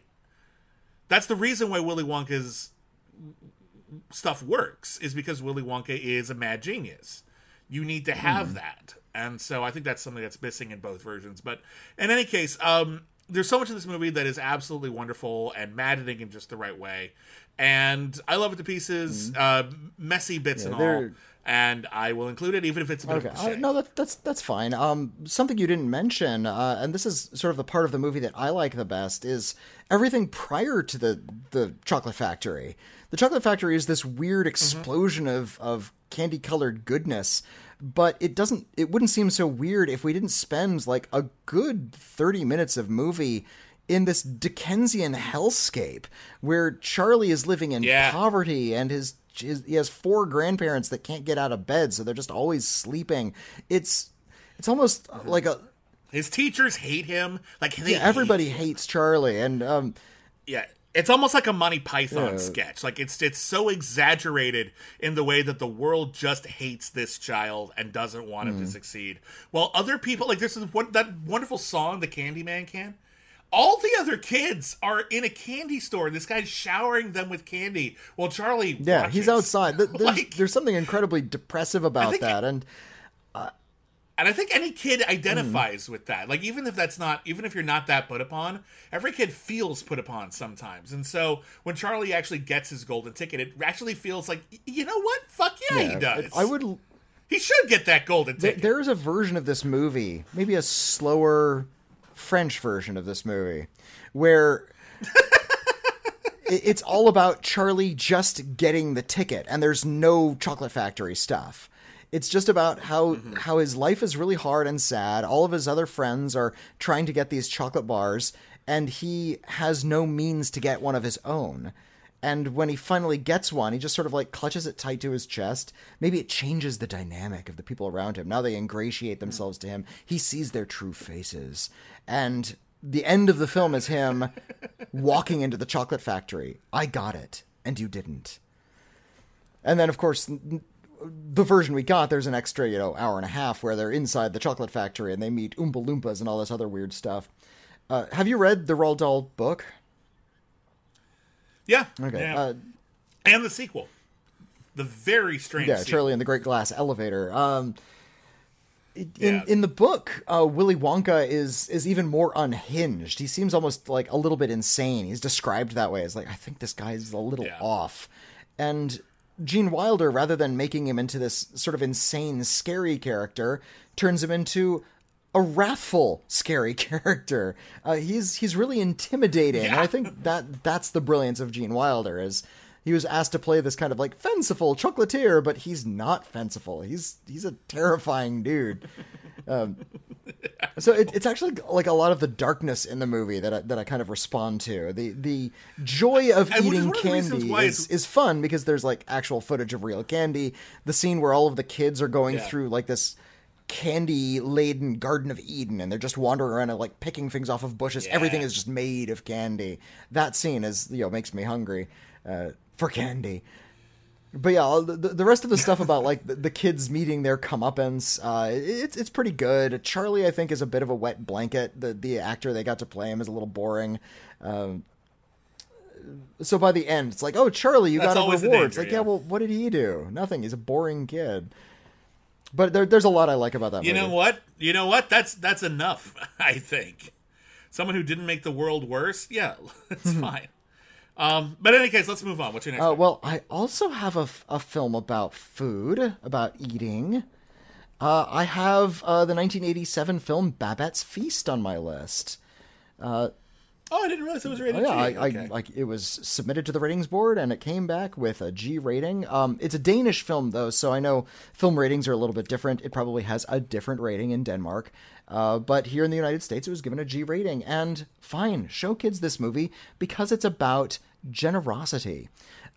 This is about a very remote enclave way out in 19th century Denmark. It's this little teeny tiny village, and there's this little group of sisters. Or there's two sisters, and they're old women, and they're very grumpy. They don't like anything about the world, and they're incredibly tersely Christian in a very ascetic kind of a way. It's all about it's very strict. It's all about denial. It's all about being sort of cold and inward, making sure that the world is okay by just sealing yourself off. It's very hermetic. And this woman named Babette has fled Paris. She's French. And she doesn't really speak Danish that well. And she's looking for a job, and somehow she's come into the employ way out in this remote village in Denmark and decides to serve the homes there. And she kind of suffers silently, but she's not suffering. They're not torturing her. She's just sort of going through all of this hard work with these very terse, unhappy women. It's very bleak. It's very bleak up to this point. Babette, however, the last time she went shopping, and they can only go shopping every once in a while because they're so remote. The last time she went shopping, she got a lotto ticket. And wouldn't you know it, she wins. And she decides, with her winnings, not to flee, not to go anywhere, but to turn the minds of the people in this really remote, terse, dark place in Denmark, to turn their minds to warmth and positivity using nothing but French cuisine. And she uses a good deal of her winnings to scrape up a lot of really exotic ingredients and make the best possible meal you've ever seen in this little teeny tiny remote village in the Jutland of Denmark. And a lot of the film is devoted to the meal. She's coming out and she's serving course after course. It looks amazing. There's a visiting soldier who is also eating the dinner, and he is not restrained enough to hold himself back from how wonderful this meal is. It's like, oh, I eat this quail egg. Oh, I ate this quail egg when I was a child. This is the most beautiful thing. Where the two sisters are trying to stay like really stone-faced, but you can see them slowly melting over the course of this meal. This is a film that's been approved by a lot of religious groups because it actually is about giving and warmth and making sure that others are sharing and connecting to other human beings. And it's using, sensual pleasures to do so. It's using taste and food and something that is, can be considered very base. Food and taste is is a very instinctual thing. You can just sort of eat a food and it can not necessarily spark an emotional reaction. It just sort of is a very kind of gut reaction. But it's also very much about how one can masterfully engage in a craft to the point where it reaches an almost spiritual level. It's very downbeat. It's very calm. It's not a hugely incidental movie. There's not huge blocks of dialogue. So it might take a little bit of patience, but by the time you get to the end, it's like, I'm not sure if you've ever had like an after dinner wine or like a really good liquor where you drink it and you can kind of feel it pass down into your chest. And then there's this like slow motion explosion throughout your midsection. That's what watching Babette's Feast is like. It's like a little digestif at the end of a big meal. It just sort of fills you with this wonderful kind of gentle warmth. You realize you've been through something really, really significant. It's really just wonderful. It won an Academy Award back in 1987. I don't know much about the director. The director is named Gabriel Axel, and as far as I know, this is his only movie. But he's actually acted and directed in quite a number more. Let's see. I'm looking over his filmography now. They're all Danish films that I haven't seen. So yeah, sadly I'm not familiar with any of these movies. He made a movie called Amour, but that's not the same movie as. He was one of the filmmakers who worked on Lumiere. And he did a segment in that, which is a wonderful documentary about the history of the Lumiere brothers, who were one of the first people who invented a movie camera. And over the course of the film, they invite filmmakers from all over the world to make a movie today, when the movie was filmed in the mid-90s. Using the original movie camera. Yeah. Which is such a great idea. And so many people do wonderful things. Some people do like behind the scenes footage on like this big movie. So like big movie stars show up, like, oh, it's Liam Neeson. Holy crap. And then like David Lynch does this fucking thing. You don't know how he did it with that camera. Like, it's really incredible.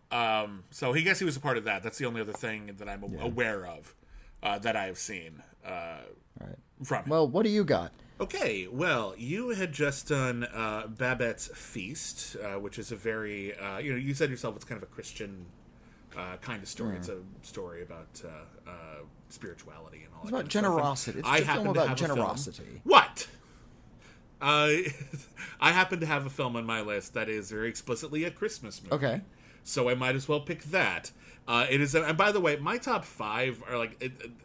I guess those and What's Up Doc, I think, are just like all practically perfect. Like, I love all of them. Picking a number 1 is actually like pulling teeth for me. I love all these movies.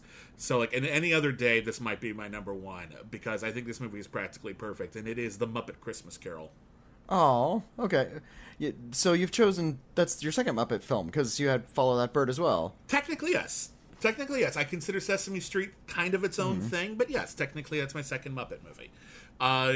I could have picked more. I actually like a lot of Muppet movies. But I think The Muppet Christmas Carol is distinct in that it's not just a good Muppet movie. Fun puppets doing whimsical things, and it's very funny and very sweet and endearing. It's also an adaptation of Charles Dickens's A Christmas Carol, obviously. But the funniest thing is, and I don't think you can say this about even... like Muppet Treasure Island, which I know you love. That is my favorite Muppet Treasure one, Island is just an okay Treasure Island. It's a great Muppet movie, but it's just an okay Treasure Island. The Muppet Christmas Carol is one of the best adaptations of A Christmas Carol because it's actually really genuine about the story. Well, the story, which focusing on Michael Caine, who's a very, very good Ebenezer Scrooge, is actually very sincere and sweet and sad, and...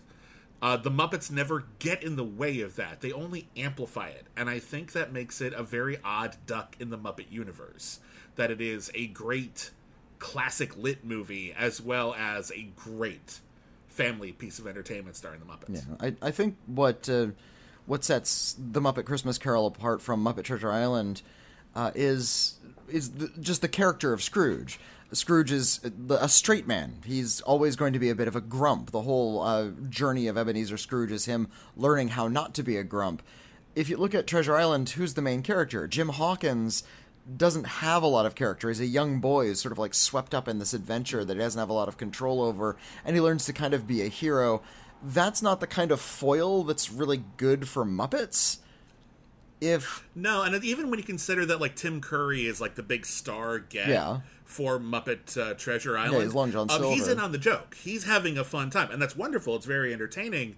But the fact that Michael Caine is in, like, a, quote, real movie, and his life becomes, like, infected by Muppets, and he's constantly looking down on Muppets, like, it actually, like, works as an allegory for the story itself, whereas Muppet Treasure Island is just kind of a bit of a lark. And you're right, Jim Hawkins and Long John Silver have a great kind of father-son relationship that turns to antagonism, but that's not the strongest part of that movie. Well, and also you don't need the Muppets to tell that story. I feel like also true. in the Muppet Christmas Carol, Charles Dickens is a character, and Charles Dickens is played by Gonzo.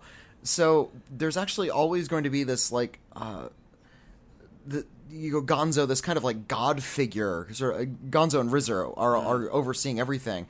They are additional ghosts to the story, and I think that's a good addition to the story because it adds a little bit of a humorous point of view while a lot of the serious things are happening. Agreed, yeah.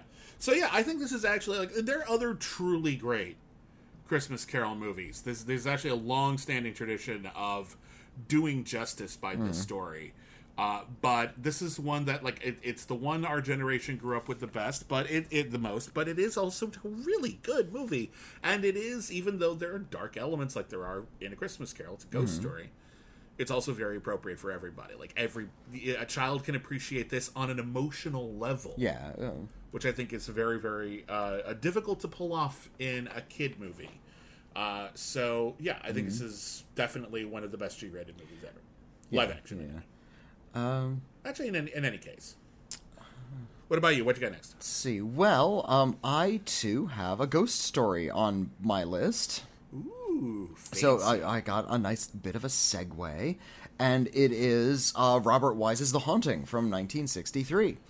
So they re-rated that to a G? It's a G rating.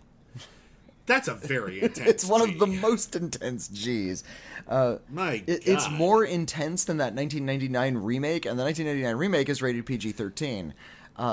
I know, like, and it's a joke. Like, it's they got Jan de Bont, and Jan de Bont's a fun filmmaker, but he doesn't know what scary is. Well, he doesn't know how to get under your skin. He knows how to get ya, but he doesn't know how to get under your skin. And Robert Wise was Jan de Bont was better known for being a cinematographer than he was for being a director. His first film as director was Speed, and then he also did Twister, and then a big 1-2 punch. Those were hit 94 movies. and 96 respectively, and then he did Speed 2, and then he did The Haunting.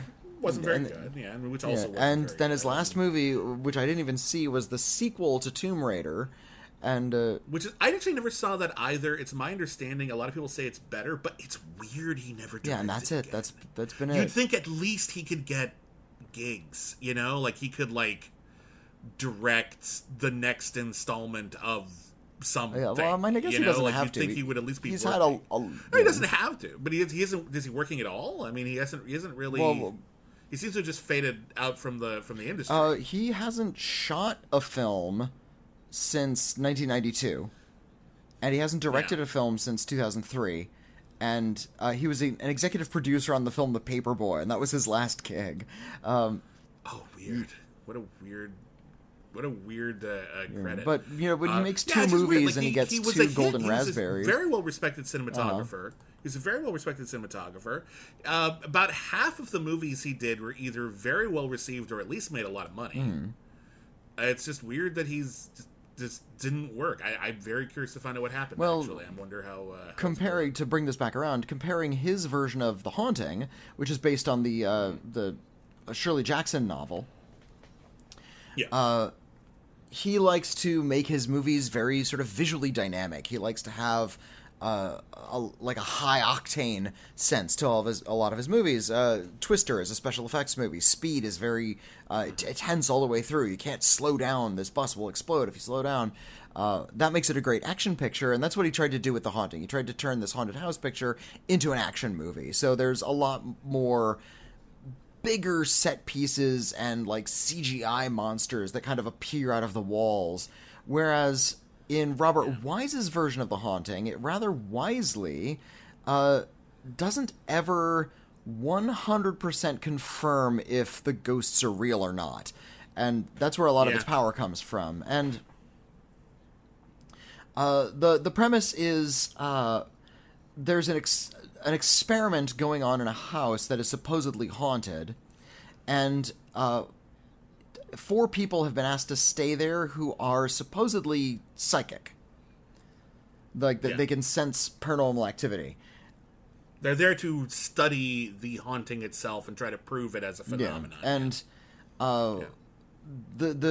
I guess the 3 psychics that have been invited to this are played by Julie Harris. She's the main one, and has a bit of a dark past, and she's like the most nervous of them. There's Claire Bloom, who is most assuredly a bisexual character. At least in Jan de Bont's version, Catherine Zeta-Jones played that character, and she is expressly bisexual. Like, she says it in dialogue. And then there's Russ Tamblyn. He's the third guy. And the doctor who's overseeing it all is played by Richard Johnson. You know what, Whitney? I'm going to have to correct you here, because I think we were both confusing the plot with the film The Legend of Hell House. That's the one where they're all psychics. In The Haunting, it's allegedly an insomnia study. Oh, okay. And the idea is that this building is so terrifying it is not conducive to sleep. But I'm not completely incorrect though, because the Claire Bloom character calls herself a psychic, and the Julie Harris character sees ghosts. So they have like psychic powers, and I think even the Russ Tamblyn character has like something, right? Wait, no, hold on. You know what? I actually fucked up. It's not as cut and dry in that. The Jan de Bont one was about specifically the insomnia thing. It is about paranormal investigations. I don't think the whole point was that they were psychic, but I also think it's something not super important. I think one of them is a psychic, and the other ones are one of them is a psychic. One of them has some experience with paranormal activity that they've experienced as a child, but they're not all necessarily psychic. But the point being, we sense right away, the audience senses right away, that we don't know how much of this is part of the experiment. Like, is the fact that Claire Bloom is a psychic part of this experiment, and how much of this is being staged by the doctor, and how much of this is being hallucinated by the people, and how much of this is actually real. And over the course of the film, it's this brilliantly photographed, slow burn fear story of the Julie Harris character kind of succumbing to a lot of misplaced guilt in her own life, and how a lot of the experiences that she's having, and whether or not this experiment is real or not, it's kind of driving her a little mad. And she keeps hearing these weird sounds, and some of it's confirmed to be real, to be unreal. Some of it might actually be real. The ambiguity is the strength. Regardless, there's something about this house, whether it's a supernatural or just the suggestion of the architecture or the unyielding emptiness and loneliness within it, that people are susceptible to falling down a rabbit hole of madness when they are inside, and it has happened before, and it will happen again. And when the character Julie Harris plays, she's never done anything in her life. The whole thing is this is like her one opportunity to go out and make something herself, and she's so eager to make friends, and she's so eager to do something special, and she's so eager for this to be real, that there is a chance that she is simply projecting. Yeah. And she is willing these terrifying things to happen. Or maybe that willingness is making her more susceptible to the house's supernatural power. And whether or not whatever your takeaway is, the movie is equally terrifying. Yeah. And that's the beauty of it. It is so incredibly atmospheric. Robert Wise found a way to film sound, like the creaking of the floorboards, the way that he photographs that with like the camera like moving along the floorboard. It's a technique that Sam Raimi would completely rip off in Evil Dead 2. It's just one of the most atmospheric movies ever filmed. And it is so creepy, and because the acting is so good, because the writing of the characters is so strong, you're concerned for them, you're scared for them, and you feel how they are falling into madness. It doesn't feel like, oh, look at these idiots. Like, we've all seen horror movies where it looks just a bunch of people making bad decisions. Every decision Julie Harris makes, no matter how desperate or sad or wrong-headed it is, every single decision he makes, you're like, I see how she did that. I might do that too in that house. That house is scary as fuck. Yeah. I still can't believe this is a G-rated. This movie is terrifying. Yeah. Well, I think... I know nothing happens in it, but like it's terrible stuff. But like it's not like violent, but like it's terrible. Children would have nightmares. I think what's going on with something like The Haunting is, and this is something to go back to what we were talking about at the very beginning of the episode about how the way the ratings board actually operates. Sometimes it is just a matter of like what kind of very specific objectionable things are in it, just like on a checklist, and sometimes it's about tone. A joke told in one movie would get a harsher rating than the exact same joke told in a different movie because in one it might be very lighthearted and in another it might be very dark. And it's difficult to tell when the ratings board is going to give something a harsher rating because of tone, or if they're just going to run down a checklist of stuff that they object to. I remember when the Conjuring came out in 2013. They were like, they gave it an R rating, and they appealed, saying nothing actually happens. Like, no one's murdered or anything here. It's ghost stuff. And the MPA apparently went back, no, it's just really fucking scary. Yeah. And so I'm guessing that with this one, it's slow-paced enough, and that there's no actual, like, violence or, gore in this horror movie, that they felt, okay, that's a G-rate. Nothing's going on. It's just people sitting around talking.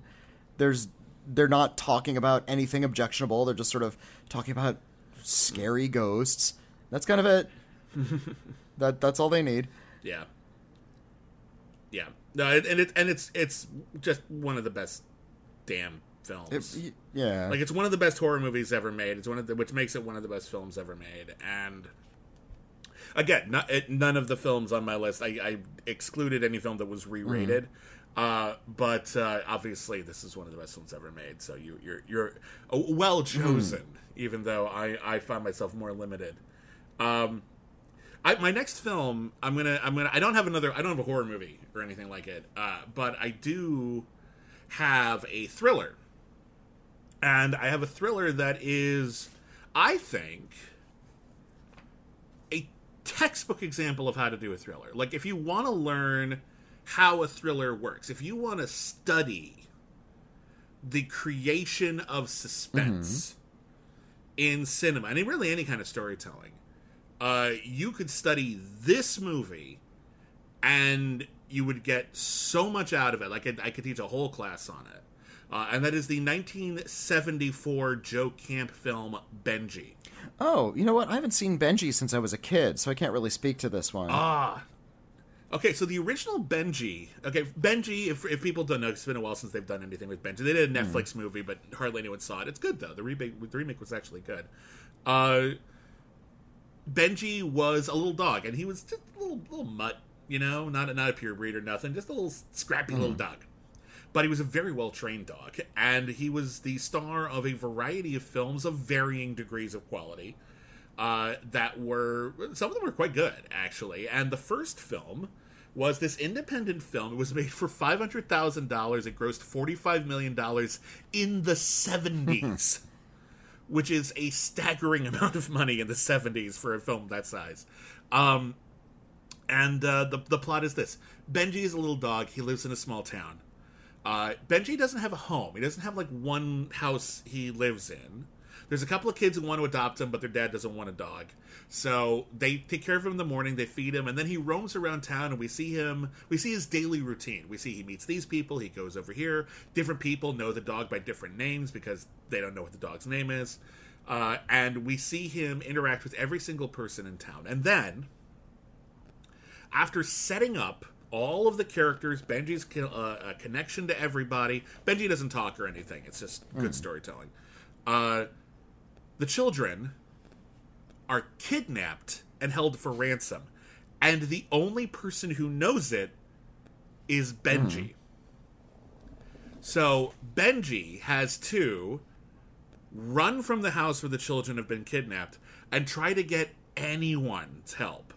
It's not like Lassie, where Lassie barks and everyone's like, "What's that, Lassie? Did you just give me the entire plot of James Joyce's Ulysses?" Like, they can't understand him. So we see Benji try every tool at his disposal, every person at his disposal, every single thing he can do to do the simplest thing, a thing any human could do. Just point. Or speak, or somehow convey urgency. And he can't. People ignore him because he's a dog. He can't get in somewhere because someone just closes a door on him. He is desperately trying to get help, and every single time he does, his efforts are thwarted. And then he comes up with something clever, but he comes up with something clever based on what we've already seen. The first half of the movie is setting up all the information and all the tools you need for the second half of the movie to be staggeringly suspenseful. As you're just waiting for this dog, this incredibly wonderful, the acting is great on the dog, he's so well trained, and we're just trying to get him to save the day, but everything goes wrong. But Benji refuses to give up. It sounds like a silly movie. We see, like, little dog movies, cat movies, pet movies. They forgive the pun, they, like, litter the aisles of any video store or the family-friendly recommendations of any streaming service. And the vast majority of them they're just pap. Right. They're just the people make them because dogs make money, blah, blah, blah, blah, blah. Like, it's how we got a talking cat. But Benji is actually an incredibly well-made, suspenseful, actually somewhat dark movie at times. Like, there's real tension here. Like, these kidnappers, these are not, like, wacky kidnappers like you would see in, like, some of the later Air Bud movies where the kids would be like, "Oh, we gotta stop those kidnappers, but it'll be easy. Even I could do that. Those guys are yutzes." Like, no. There's real tension and threat. And we're just waiting for this dog to try to save the day. And, yeah, it's a textbook example of how to do tension and that kind of storytelling. It's so damn good that I absolutely... I didn't see the original until I did an article about all the Benji movies a few years ago when the remake came out. And I was so glad I did, because it's genuinely great filmmaking. Yeah, I remember when Benji was big, because there were several Benji sequels that came after it. I know that, like, Benji became this weird cultural presence in sort of like the mid-1980s. I have seen the TV show. We covered Benji, Zax, and the Alien Prince for Cancel Too Soon. Boy, was that a weird program. Benji, the dog, who is just a dog, like, intelligent, but just a dog, falls in with an orphan boy who is on the run, who has also befriended a talking robot, and they're trying to hide out from evil alien overlords who would kidnap them. Yeah. That was their concept for Benji. We got to get some aliens in this thing. Yeah. The first sequel to Benji is called For the Love of Benji, and it's one where he goes to Europe and somehow Benji... There's someone trying to smuggle a MacGuffin, and it ends up on Benji's collar or something, and he's running throughout Europe trying to get back to his family while these people are... There's like a car chase with Benji, like chasing the dog down, and it's actually kind of amazingly well staged. Yeah. And there's a weird moment in it that suggests that maybe Benji is the reincarnation of a heroic cop who died in the line of duty. that bit's fucking weird. Which proved to be true in the film Heavenly Dog. Right. So for Love of Benji, pretty good. Not as good as the original, but pretty good. Oh Heavenly Dog stars Chevy Chase as a private eye who dies and is reincarnated as Benji and tries to A, continue solving the case, and B, continue romancing the female lead played by what's her name? Dr. Quinn, Medicine Woman. Oh, that's her name, Dr. Quinn. Thank you. That's great. Jane Seymour. There you go, Jane Seymour. I had forgotten. It's one of the most staggeringly bad films of the 1980s, and that's saying something. Then there was Benji the Hunted, where he's like lost in the wild and a hunter's after him. Pretty good. There's a weird low-budget one called Benji Off the Leash, which is not great. And then they did a Netflix remake in 2018, which is surprisingly good and actually like totally worth seeing. So I recommend a lot of the Benji movies. Not all of them. Some of them are shit, but like there's like 3 rock solid Benji movies out there, and the first one is still the best, and it is just impressively economical but highly effective suspense film making. What do you got? Well, I have nothing with like a cute animal. I don't have I actually don't have a lot of like kid movies on my G-rated list. That's so ironic. Well, I mean, I don't know. I guess it's weird that I have such again, we think of G-rated as, made for kids, when really all it means is appropriate for a general audience, which could incorporate True, but a lot kids. of times in the last few decades, a lot of them were specifically made for kids, and you'd think a couple of them would be good. Here's one that's, I guess it's not made for kids, but it's made for the kids. It's A Hard Day's Night. This is a film about maybe not a cute animal, but 4 cute British boys. Okay, look, I got no linking material. It's A Hard Day's Night. It's I remember Roger Ebert described this movie as it's the movie whose soundtrack you go into the movie humming. You don't leave humming this because this. It's okay, let's make a movie about the most popular band ever, and just the soundtrack is some of the best songs ever written. And it is this pseudo-documentary style film about the real lives of the real Beatles as they are going through the first wave of their gigantic success. And the film opens with them being chased down the street, and it's just about their tour.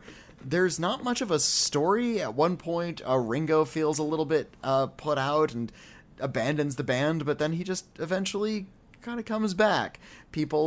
He goes for a walk in the park and then returns. Yeah, that's kind of it. Like that was all he needed. It's like, I'm not really respected, but I'm just going to go back because I like playing. And it's all about gearing up for a big TV appearance, and that's kind of it.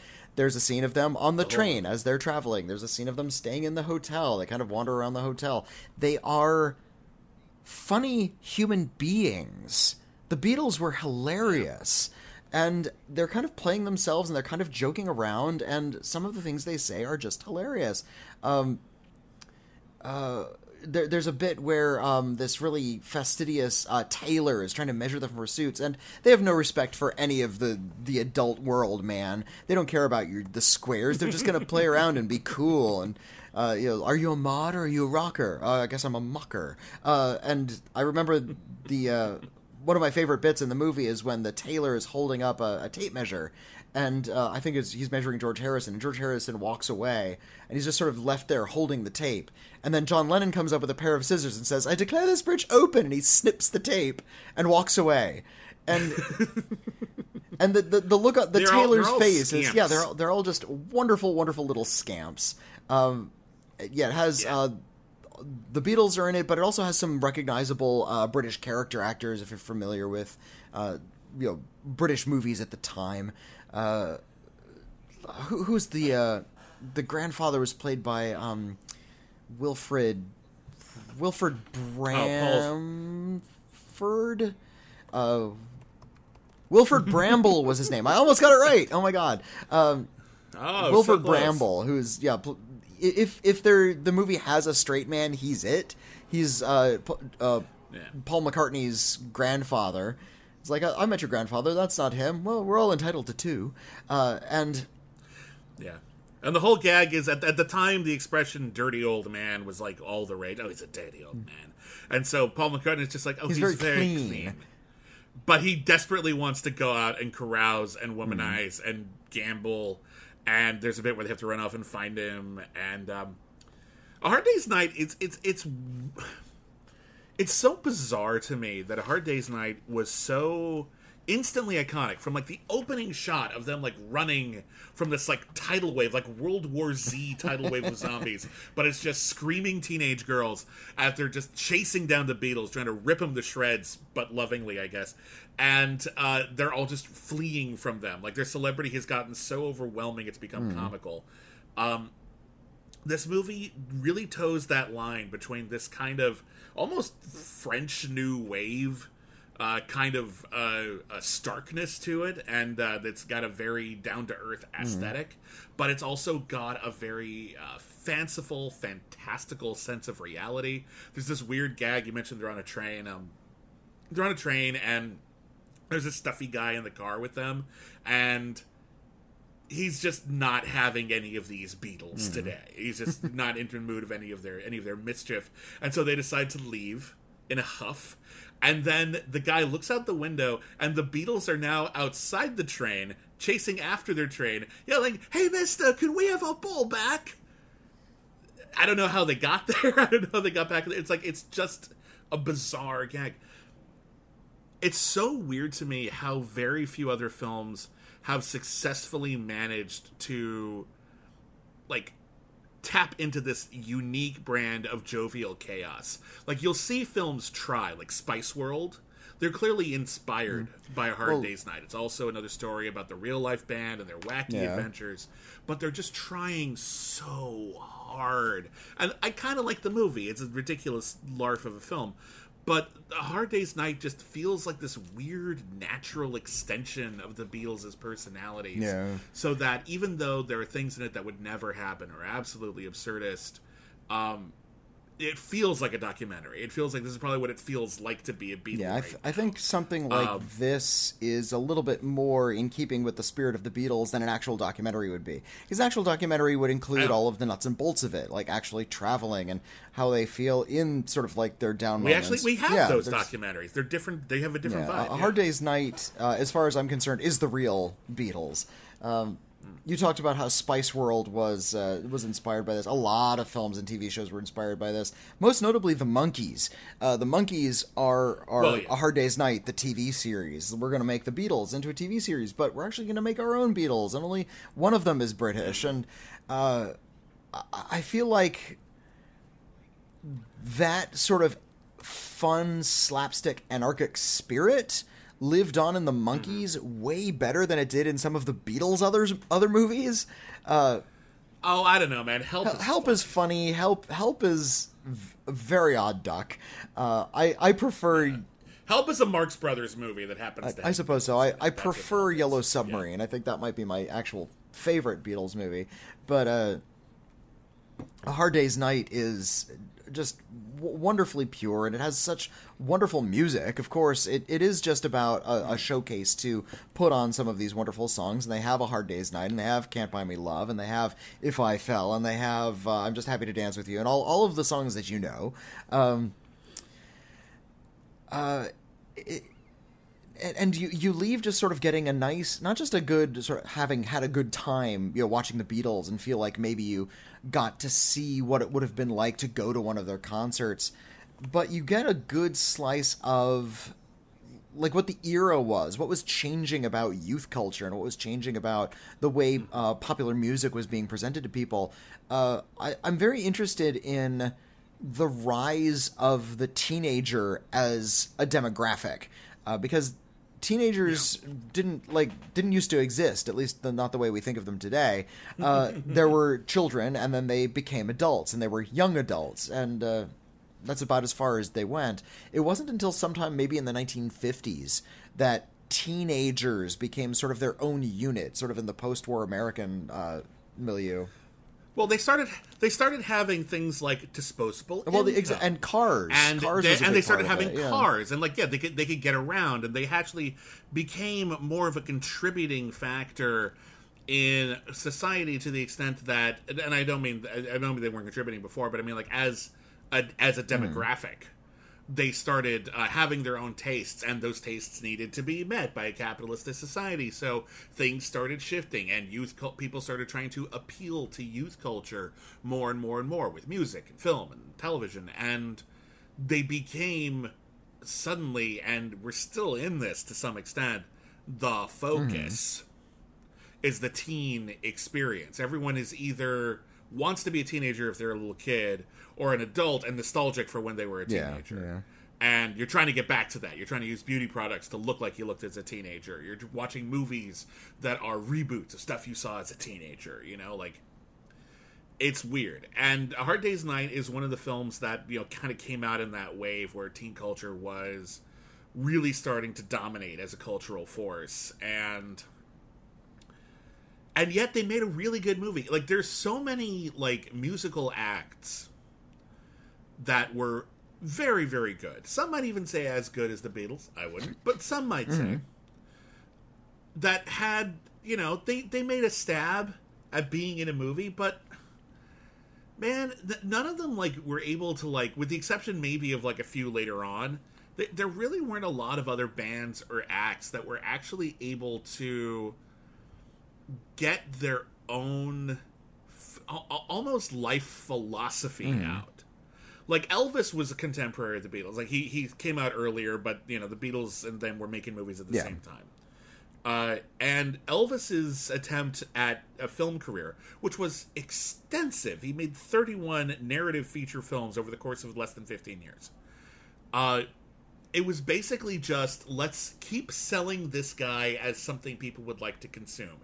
He is handsome, he will croon to you, and we'll put him in harmless stuff that you can watch while you make out at a drive-in.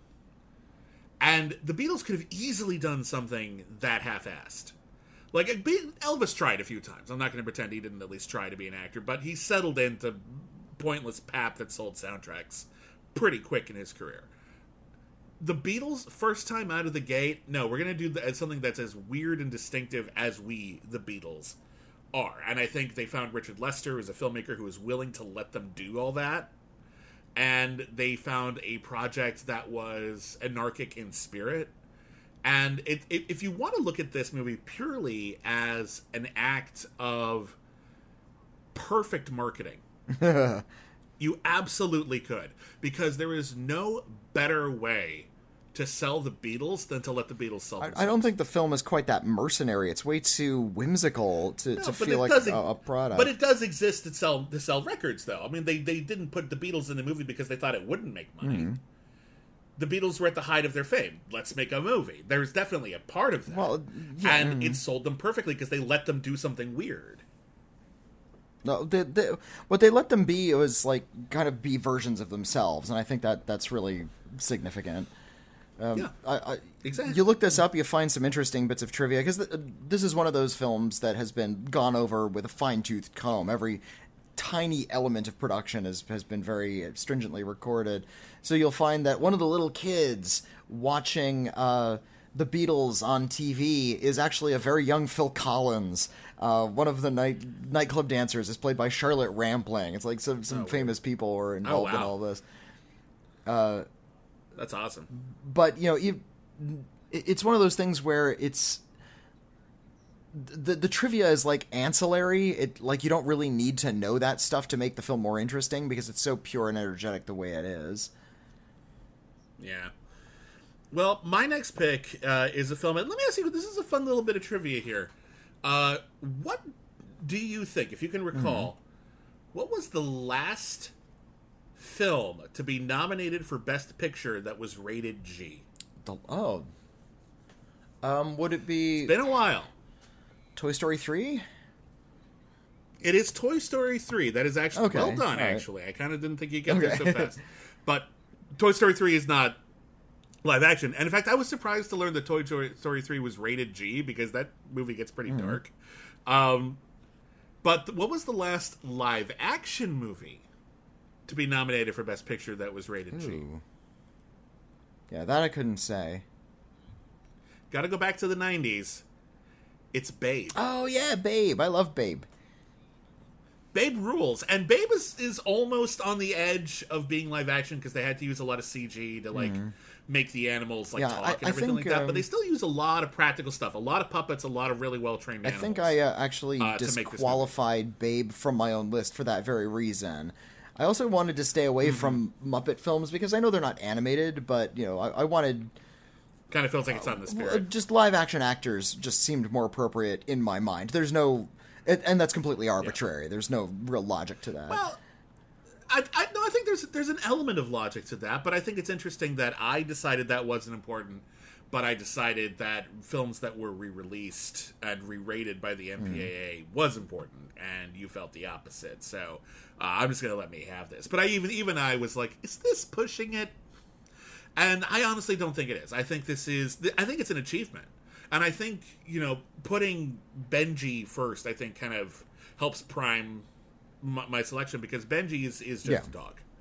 Like, there's a trained animal. Maybe there's a couple of shots in the new one where he's CG, but I don't think so. Like, he's just a trained dog. It is clearly live action, even though they are clearly working in an unusual way to make the movie. And Babe, again, there's some puppets in here, and I know there's a lot of CGI to like make the animals like talk, but it won the Academy Award for Best Visual Effects. It beat Apollo 13. But mostly, this is a practical movie, as practical as any Muppet movie, at least. It was all done in front of the camera for a lot of it. And it is just one of the sweetest movies anyone has ever made. And if you haven't seen it in a long time, watch it. It's so good. And if you've never seen it, it is the story of a little pig. He's a little cute pig, and everyone likes him, and he's got a cute voice, and everyone likes him, and he's a wonderful pig. But, big but here, he is on a farm, and he is being raised by sheepdogs, who love him very, very much. But his purpose on a farm is to eventually be sold and or killed. Probably both, but definitely one day he will be bacon. And in order to save him from that, he has to find something else that makes him useful on the farm. And what he decides to do is to follow in his sheepdog parents' footsteps and become a herding animal. And he actually learns to herd sheep.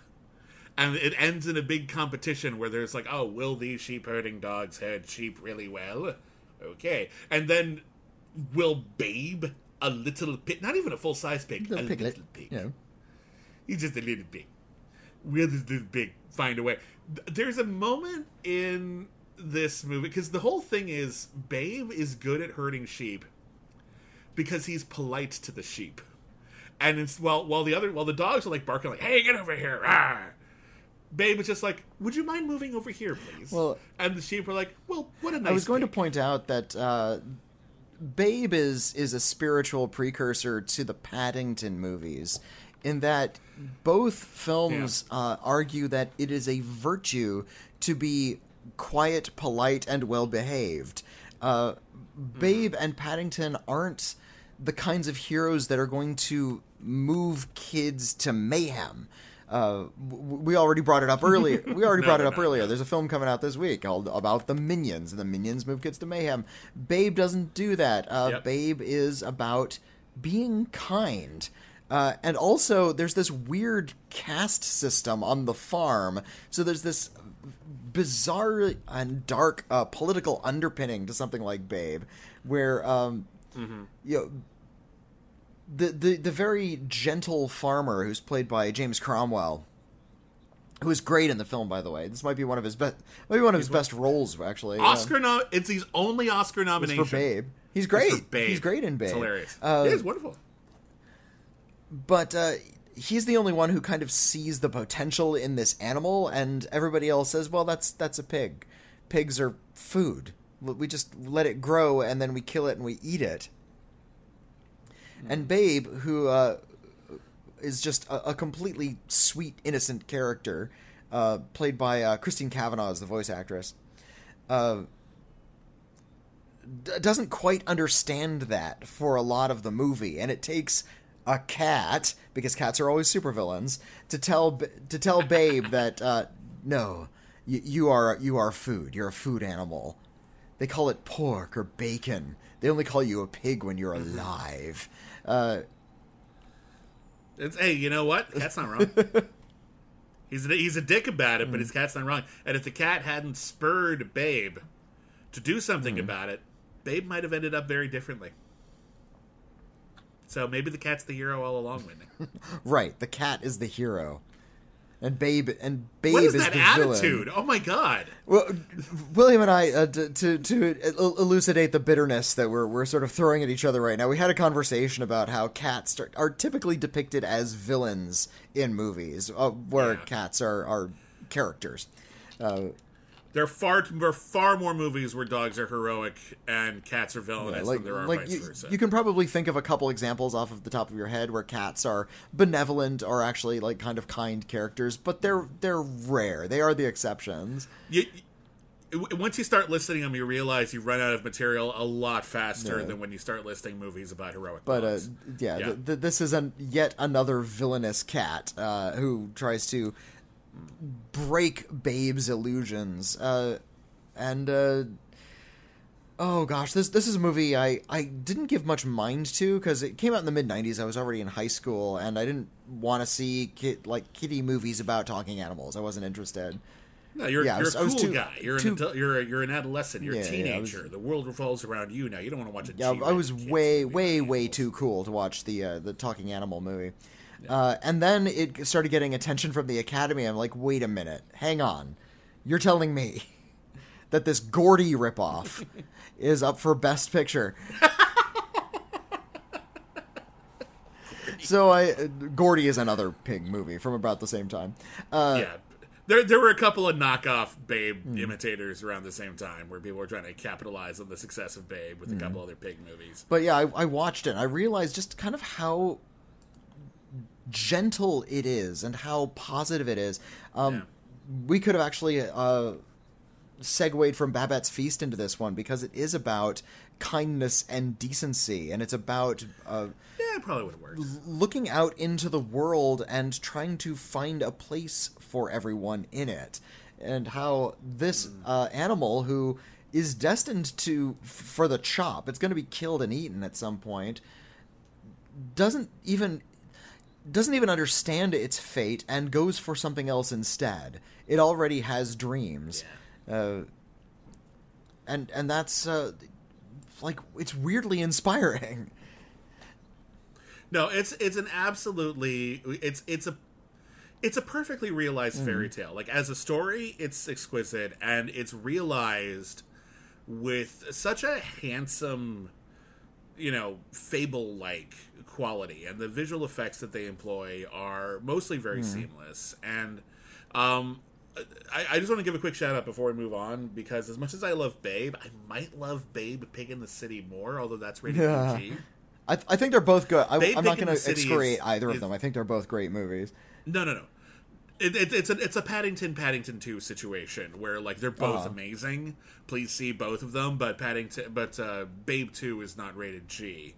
It is a much more Dickensian kind of film where Babe goes to the city, the farm is in danger, and he ends up in an apartment complex filled with wayward animals, and it's darker. The plight of the animals is a bit more bleak, I think, but it all turns out okay, and the visual effects are absolutely incredible, and I believe it was the last film Gene Siskel ever called the best movie of the year before he died.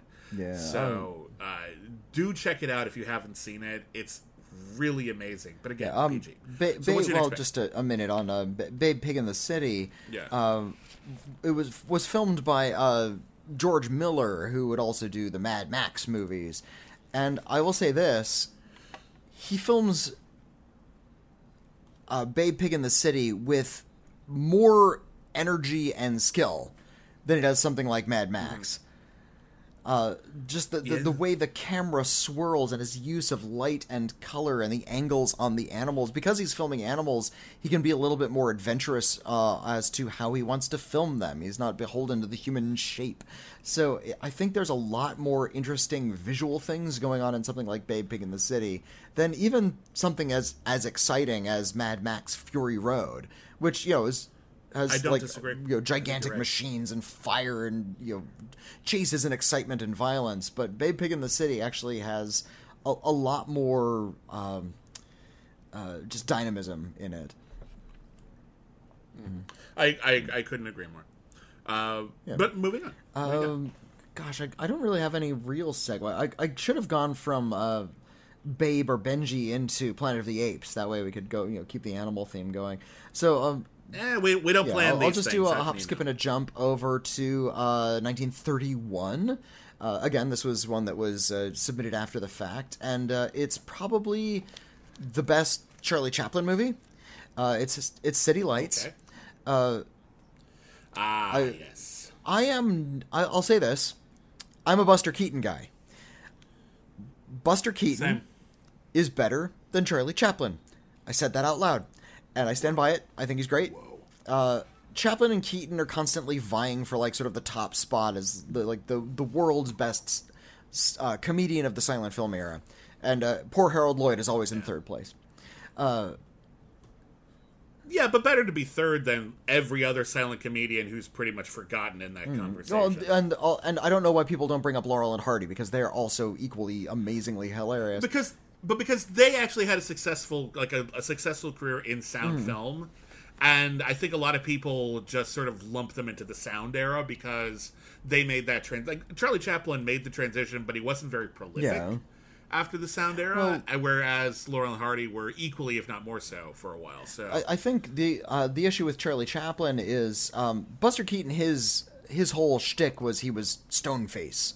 That was his nickname, and so he had to he didn't have to adapt much to get into sound because his characters didn't speak a lot anyway. Chaplin was such a control freak about his movies. They had to be a certain way that even when technology was advancing and sound was introduced into movies, he still wanted to keep on making silent films because he was so fond of the aesthetic. So City Lights is about his famous tramp character. And this is a movie that Charlie Chaplin starred in, wrote, produced, catered. He did everything on this movie. But it came out in 1931, which was 4 years after sound was already introduced. Sound took the world by storm. Everybody wanted to make sound pictures. Watch the film Singin' in the Rain, another good G-rated movie, about this sort of fictionalized history of the way sound infiltrated Hollywood. Chaplin dug his heels in and said, no, I'm going to keep on doing silent movies. And in 1931, he decided to make City Lights, which happens to be one of the great silent movies. And it's I guess you could call it a mistaken identity plot. It's about the tramp character. He lives on the streets. He's completely impoverished. And he falls madly in love with a flower sales girl,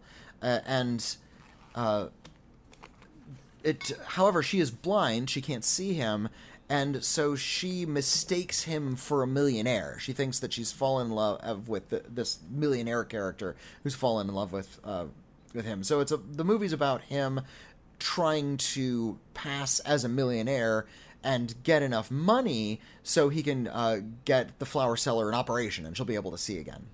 It's all contrived plot stuff. It's all super melodrama. But it's contrived in that incredibly effective way where everything just feels condensed and I was going to say that was sort of I think filmmaking in the silent era had a tendency toward that kind of broader melodrama because they were dealing with these much more theatrical visual styles. The cameras were bigger, they were locked down, it was more based on faces and scenarios that you could read visually. So, as such, the stories had to be a little bit more broad. You watch a lot of silent movies, and there are plenty of filmmakers who worked very subtly. I think, Murnau, for instance, was a very subtle filmmaker. but Chaplin swung for the walls, and a lot of silent filmmakers swung for the walls. So this is a movie that plays big. Most silent films played big, but it plays big and it plays fair. And I think by the time we get to the end and we have a lot of these really wonderful giant moments and big emotional catharses, all of them hit perfectly. And of course, City Lights is well known for its final shot, where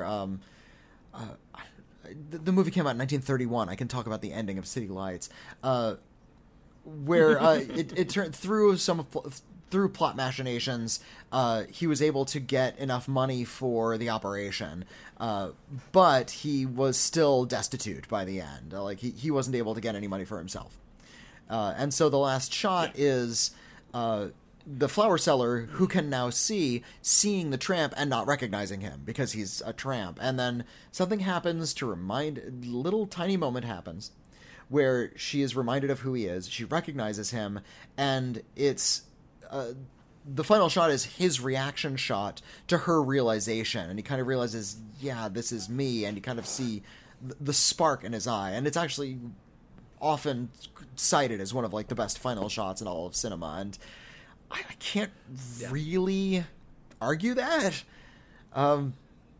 It's up there. It really, and it's incredible because it knows the exact moment to end. We don't need to see them hug. We don't need to see a wedding or anything. Chaplin brought us to the brink of despair. We're like, oh no, this is gonna have a sad ending. It's sweet and it's gonna work. It'll work. This sad ending, like it's kind of fitting. His tramp persona, like what a tragedy, but what a bummer. And then there's one for a second, like wait, credits, like or the end rather, because it's before they had credits at the end, and it's like, oh my god, it's just absolutely exceptional. This is one of the again, I think if you want to study storytelling, one of the best things you can do is find wonderfully functional, simple stories. And I'd mentioned it with Benji, and I think City Lights is again, it's a somewhat contrived setup. It is a relatively straightforward conflict that needs to be resolved. This task, this impossible task that needs to be performed, that leads to what could end up being a personal tragedy, even though it is in many respects a great victory. And then we don't pull the rug at you from the end. We just put the rug back, and it's like, oh, thank God, it's the rug. I think we both use the word contrived to describe the plot. I don't think it's really contrived. That might not be quite the right word. I think it's just sentimental.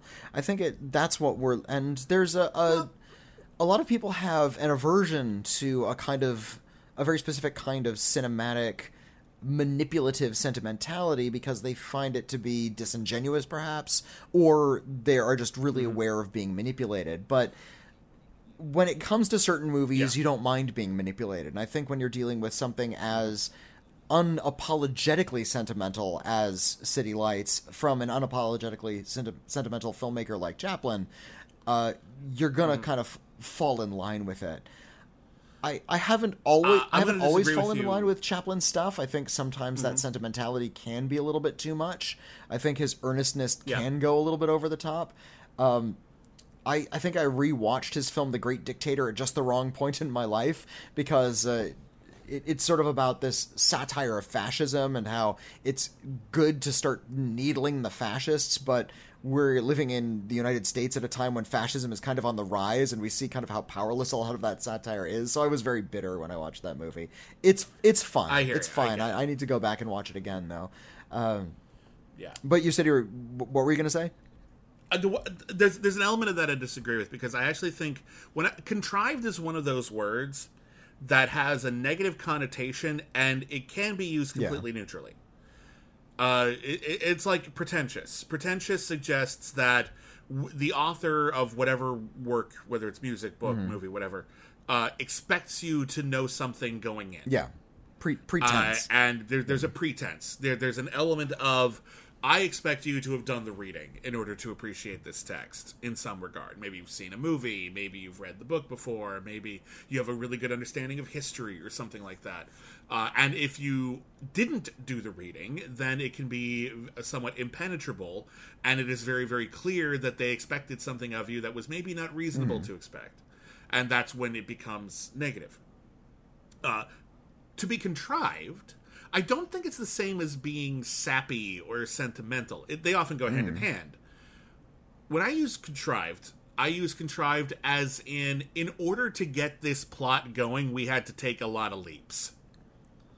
And I think that's fair to say of a lot of broad comedies. I think that's fair. I mean, that's like the plot of something like UHF. Okay, well, how do we get Weird Al Yankovic to run a TV station? That's all we really want to get to. I don't know, his uncle wins it in a poker match, and then his wife convinces him to give it to Weird Al. Okay, it's kind of contrived. Like, you kind of have to go a couple of weird extra steps to get there. And I think that's fair to say. But I don't think that's a negative here. I think in this case, getting to this unusual storyline, this unusual romance, this unusual tale of sacrifice, and someone who will go above and beyond for someone that they care about, even if it might end up hurting their relationship.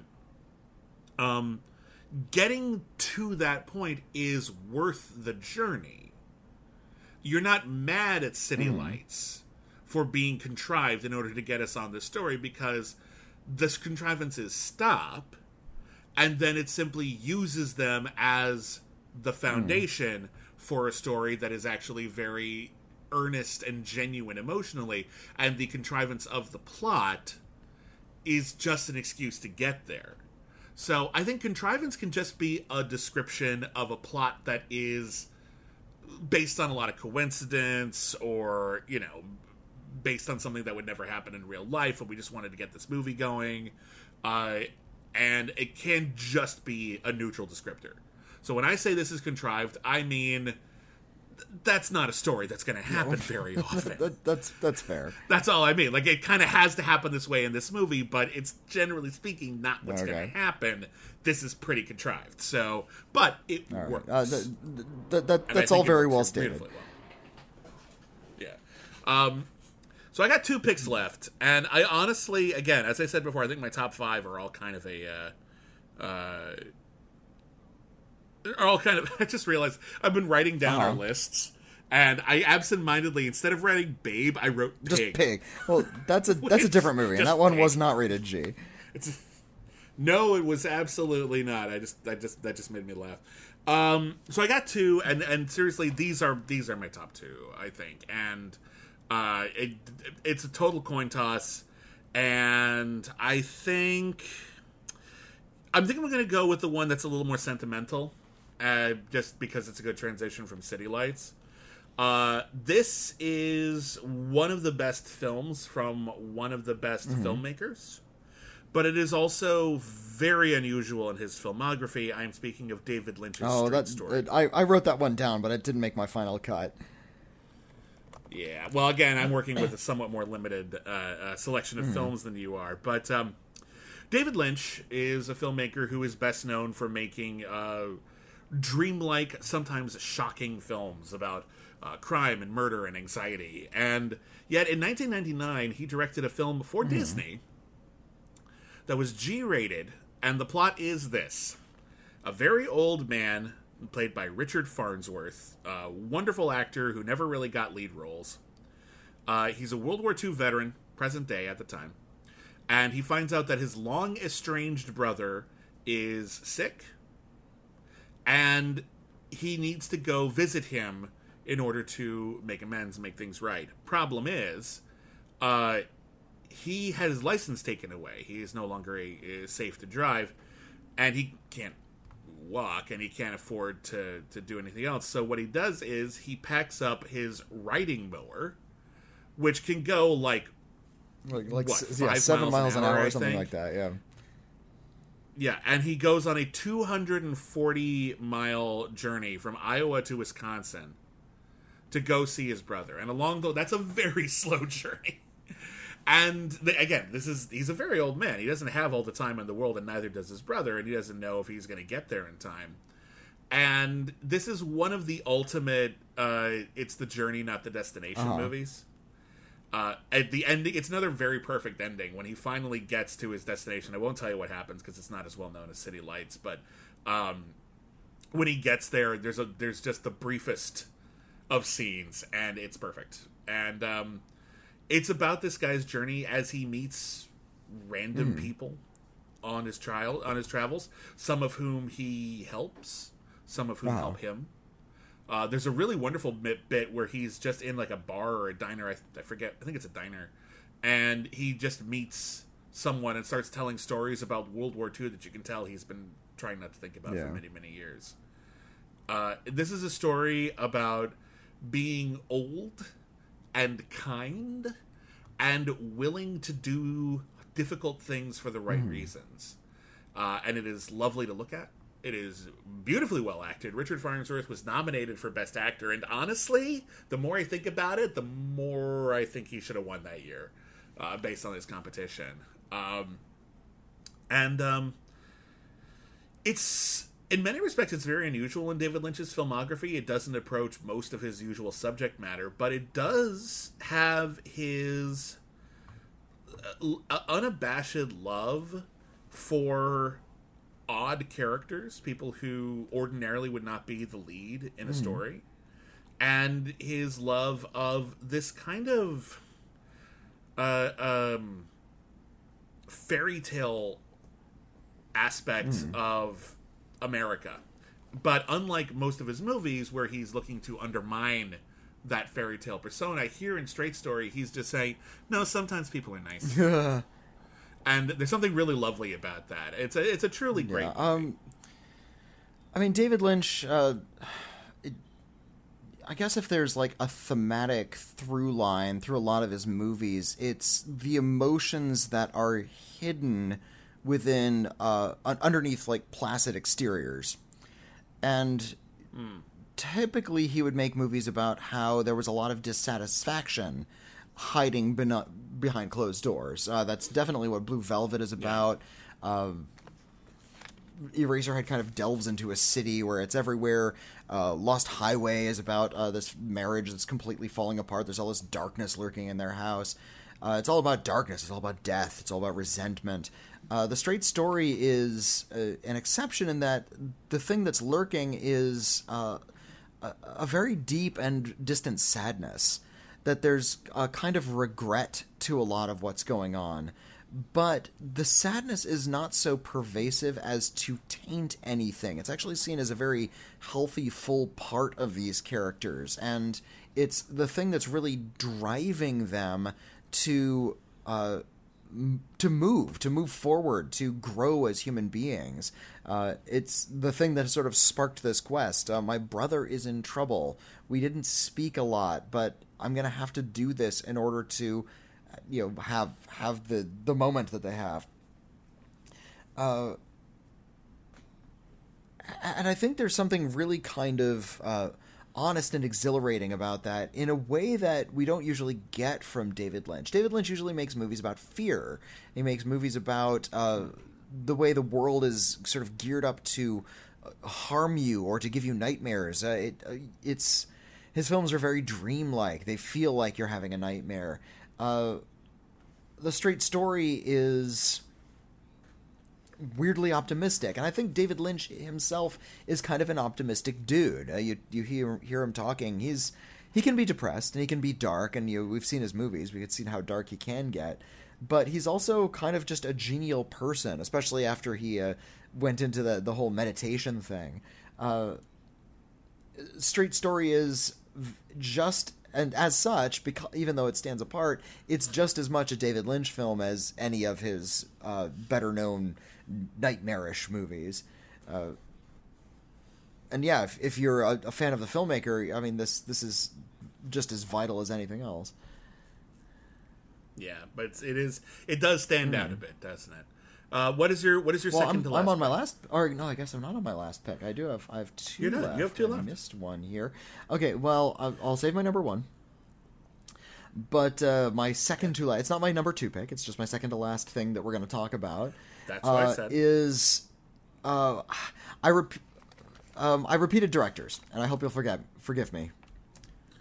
I did two Muppet movies. I can't judge. This is another Robert Wise film. This is The Day the Earth Stood Still. from 1951. The Day the Earth Stood Still is one of my favorite science fiction movies. It's one of the best science fiction movies. Iconography from The Day the Earth Stood Still has bled into the popular consciousness in ways that, we could, like we were talking about The Wizard of Oz earlier. People know what a flying saucer looks like because of The Day the Earth Stood Still. Gort is one of the great movie robots. It also has that kind of Star Trek-ish moral lesson to be taught near the end. Because this movie is actually, it's about, it came out in 1951. It's about sort of the state of the world in post-war America. And it was actually teetering on a precipice after the war was over. People had, almost right away, according to this movie, become kind of complacent. Complacent to the point of letting the military do a little bit too much thinking. The military had just been bolstered by the war, and they won against the bad guys. And now, well, what's going to happen? Well, why don't we just continue to develop those really horrible bombs that we dropped on Japan? And wouldn't you know it, we can destroy the entire world pretty easily. And into this mix comes an alien visitor. His name is Klaatu. He's played by Michael Rennie. And he lands his spaceship in Washington, D.C., walks out wearing a spaceman mask, and he's immediately shot. He steps out of his flying saucer, and the military is all standing around, and the military shoot him. And when they shoot him, who should come out of the flying saucer behind him but Gort the robot? Gort melts all of the weapons out of the soldiers' hands, and he explains, I need to talk to all of Earth's leaders, not the U.S., everybody. It's an American film, that's why he landed in the U.S. It would have made more sense if he landed in some kind of arbitrary. It's neutral. He probably. Hey, listen, it's an American film, and at post World War II, America was considered kind of the dominant, sort of country, and as a result, he might have defaulted to that. But even so, that's clearly nationalism talking. So, but Klaatu ends up being taken to the hospital, but he escapes and he sort of flees out into the populace and hides out. And he ends up staying with this young boy who lost his father in the war. There's even a scene where they go to Arlington National Cemetery to visit his dad's grave. So this is where the world is at this point, kids losing their parents. And he tries to go out into the world to find, scientists, somebody who might actually is open-minded enough to listen to him because he knows that politicians won't. And in order to get the world's attention, he has to orchestrate, kind of near the end of the film, The Day the Earth Stood Still. He turns off all of the power on Earth. Although they do explain that he was very selective. He's not turning off operation theaters. He's not turning off planes in flight. He's keeping people safe, but everything else is off. The machines are gone. And I think that's a good address as to what another thing that was going on in post-war America was this new vaunting of technology. Technology was, throughout the 1940s, depicted as something very, very positive. It's something that's going to help us. And then what do we do with it? We make a bomb that can wipe out a city. That was what we did with our innovation. That was what we did with our scientific know-how. And as such, The Day the Earth Stood Still, oh, you're reliant on technology, are you?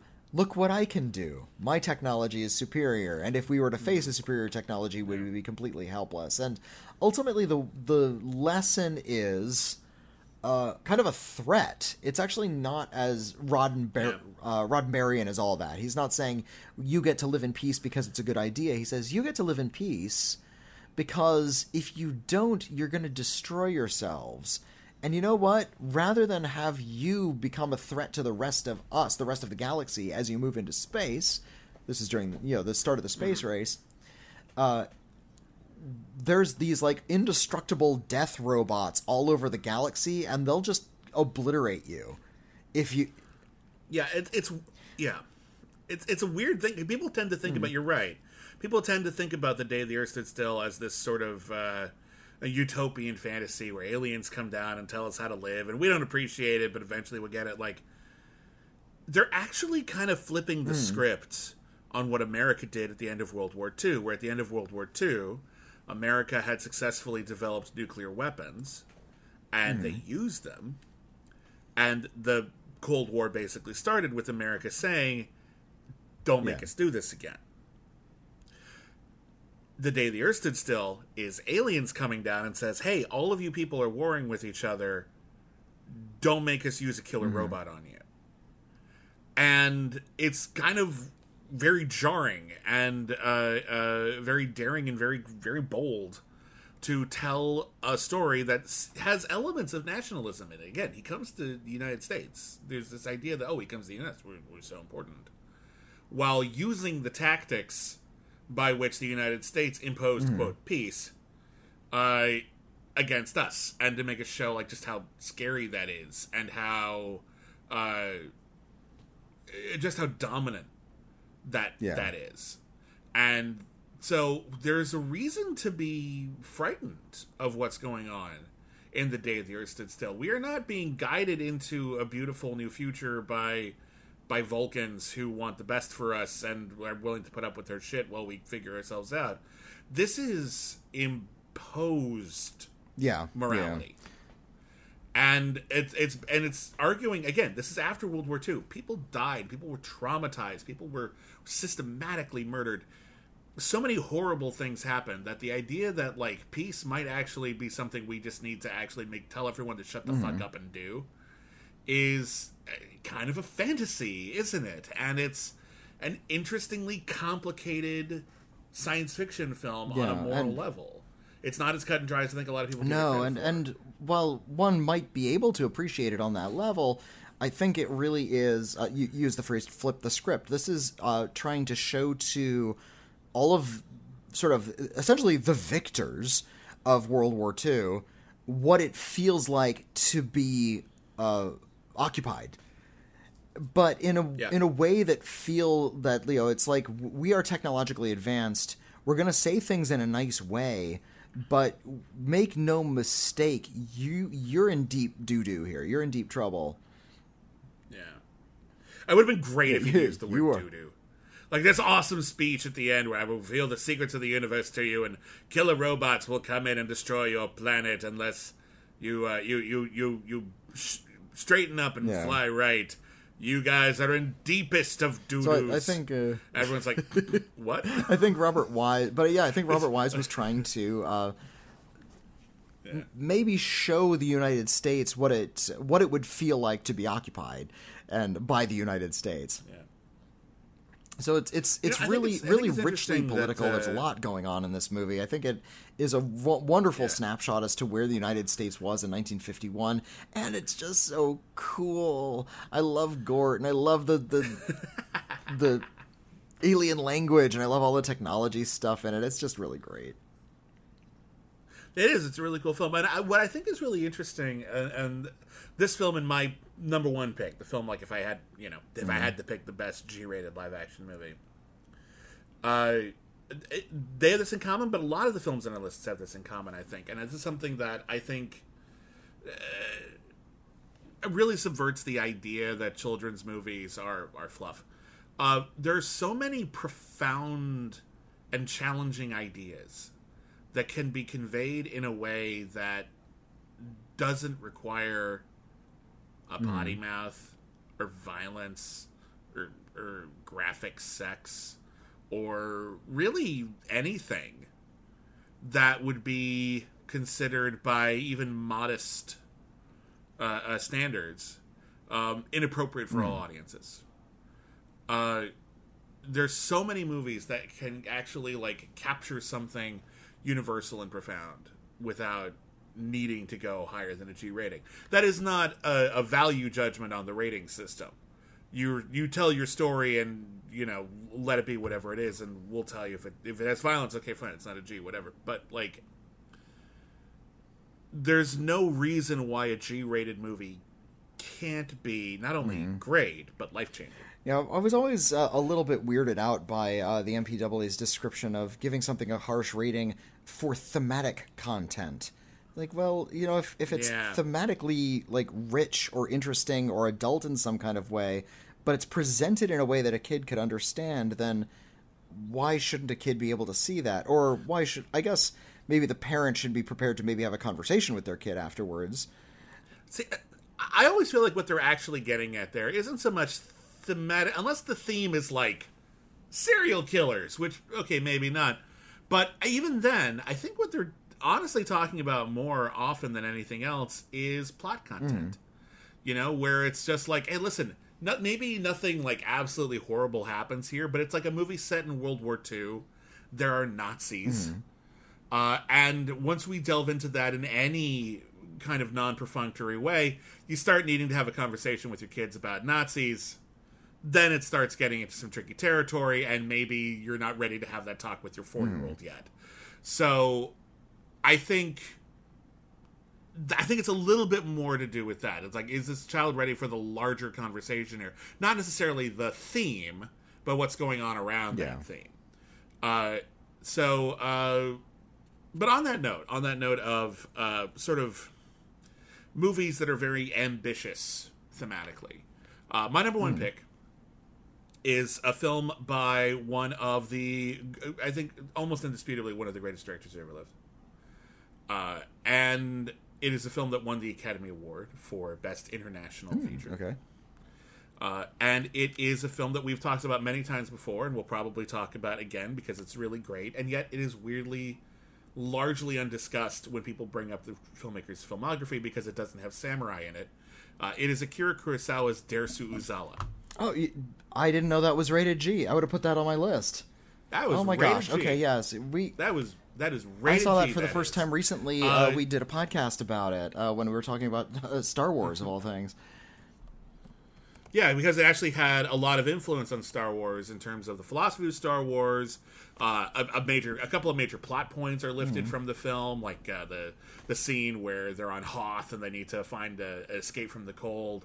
And indeed, the character of Yoda is almost directly lifted from Dersu Uzala. They just made him an alien and gave him superpowers. Like, other than that, he's basically Dersu Uzala. Dersu Uzala is a 1975 film that actually takes place in Russia, where a group of soldiers are traversing the wilderness trying to map the country. Russia was a very, very, very big place. And a lot of it wasn't very well developed and very well cataloged, and so they needed to come up with a map of the place. And so they're trudging around the wilderness, just doing their best, when they come across a very short, very unassuming, very unusual man named Dersu Uzala. And Dersu Uzala is a trapper. He lives in the woods. He traps animals, and he sells their pelts, and that's how he makes his living. He spends most of his time, most of his life, fending for himself out in the woods. And initially, and thank God they don't belabor this point, because it would have been insufferable. Initially, they don't think much of him, because they're soldiers, they're city folk, they know everything, and then very quickly they realize that Dersu Uzala knows the terrain, knows how to survive, he's a better shot than any of them are, he's actually like quote-unquote tougher in more masculine kind of ways. But he's also, and this is more significant than anything else, he is completely unfettered by the distractions of modern life. Modern at the time. This movie takes place in the early 20th century. And their encounters with him and their adventures with him as they move through the wilderness, and he saves their lives and they save his life at one point, and they come to deeper understandings about life and the universe. You know, there's a scene in this movie where this I think it's a captain or something, and he's forms this very close bond to Dersu Uzala over the course of their time together, and they're just staying up, and they watch. I honestly can't remember what it is because it's irrelevant.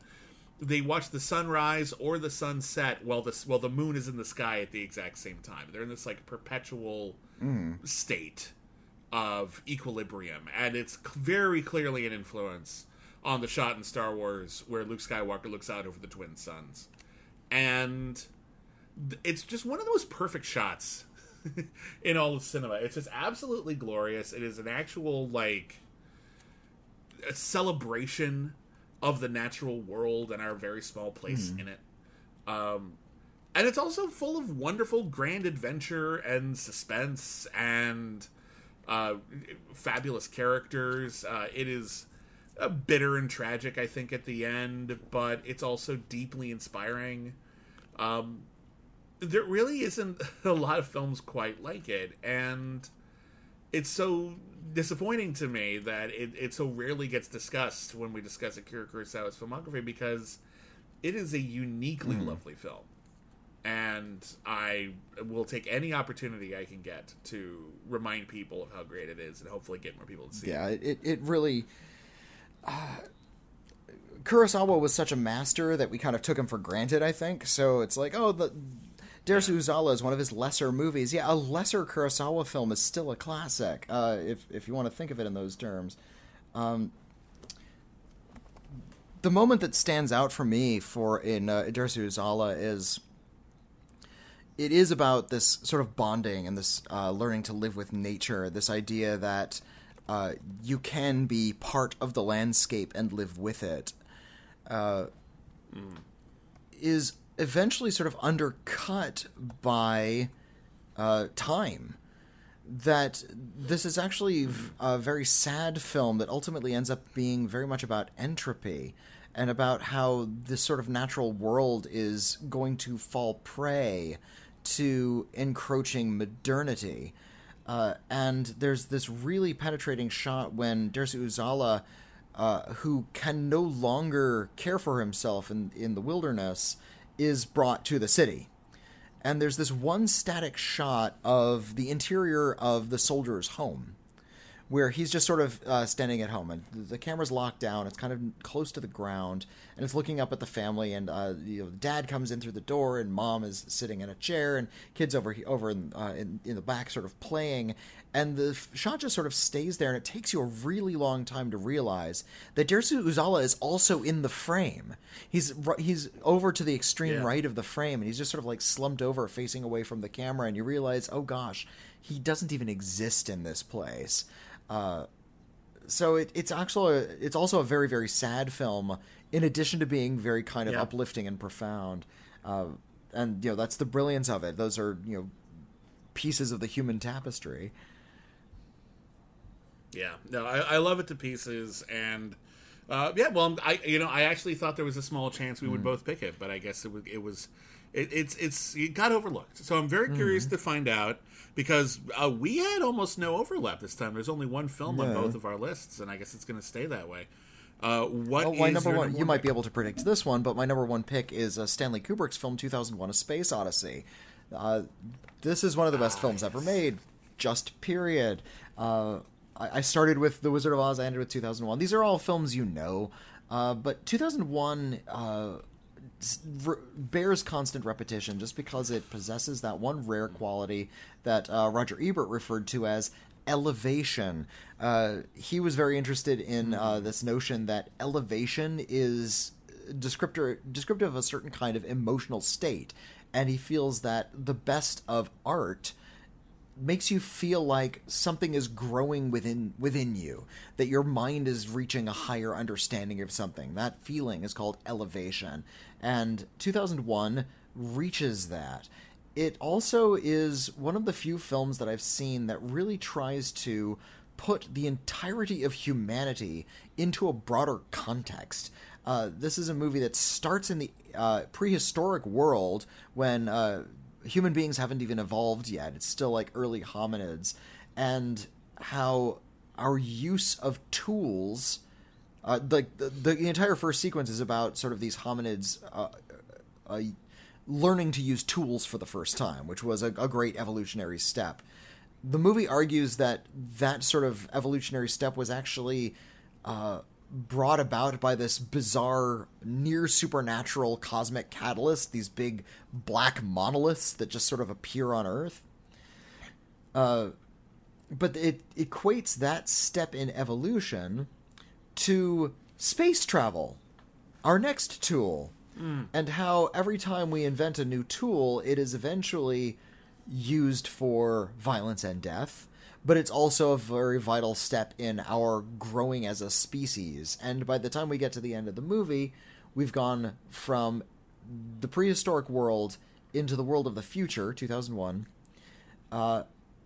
into sort of into our own minds, a new kind of infinity, until we finally reach the point where we finally evolved high enough to realize that we are just being born. And that is... blows your fucking mind, man.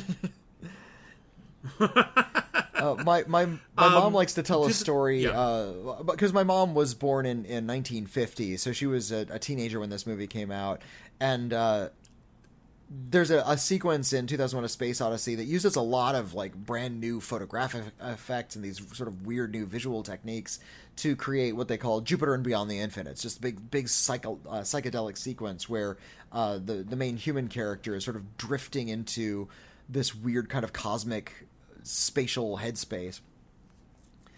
The film plays with an intermission, and according to my mom, at the theaters where they were showing 2001, they were really stringent. They checked tickets when you were going in at the beginning, but there was no usher at intermission. People would sort of come in and go out willy-nilly.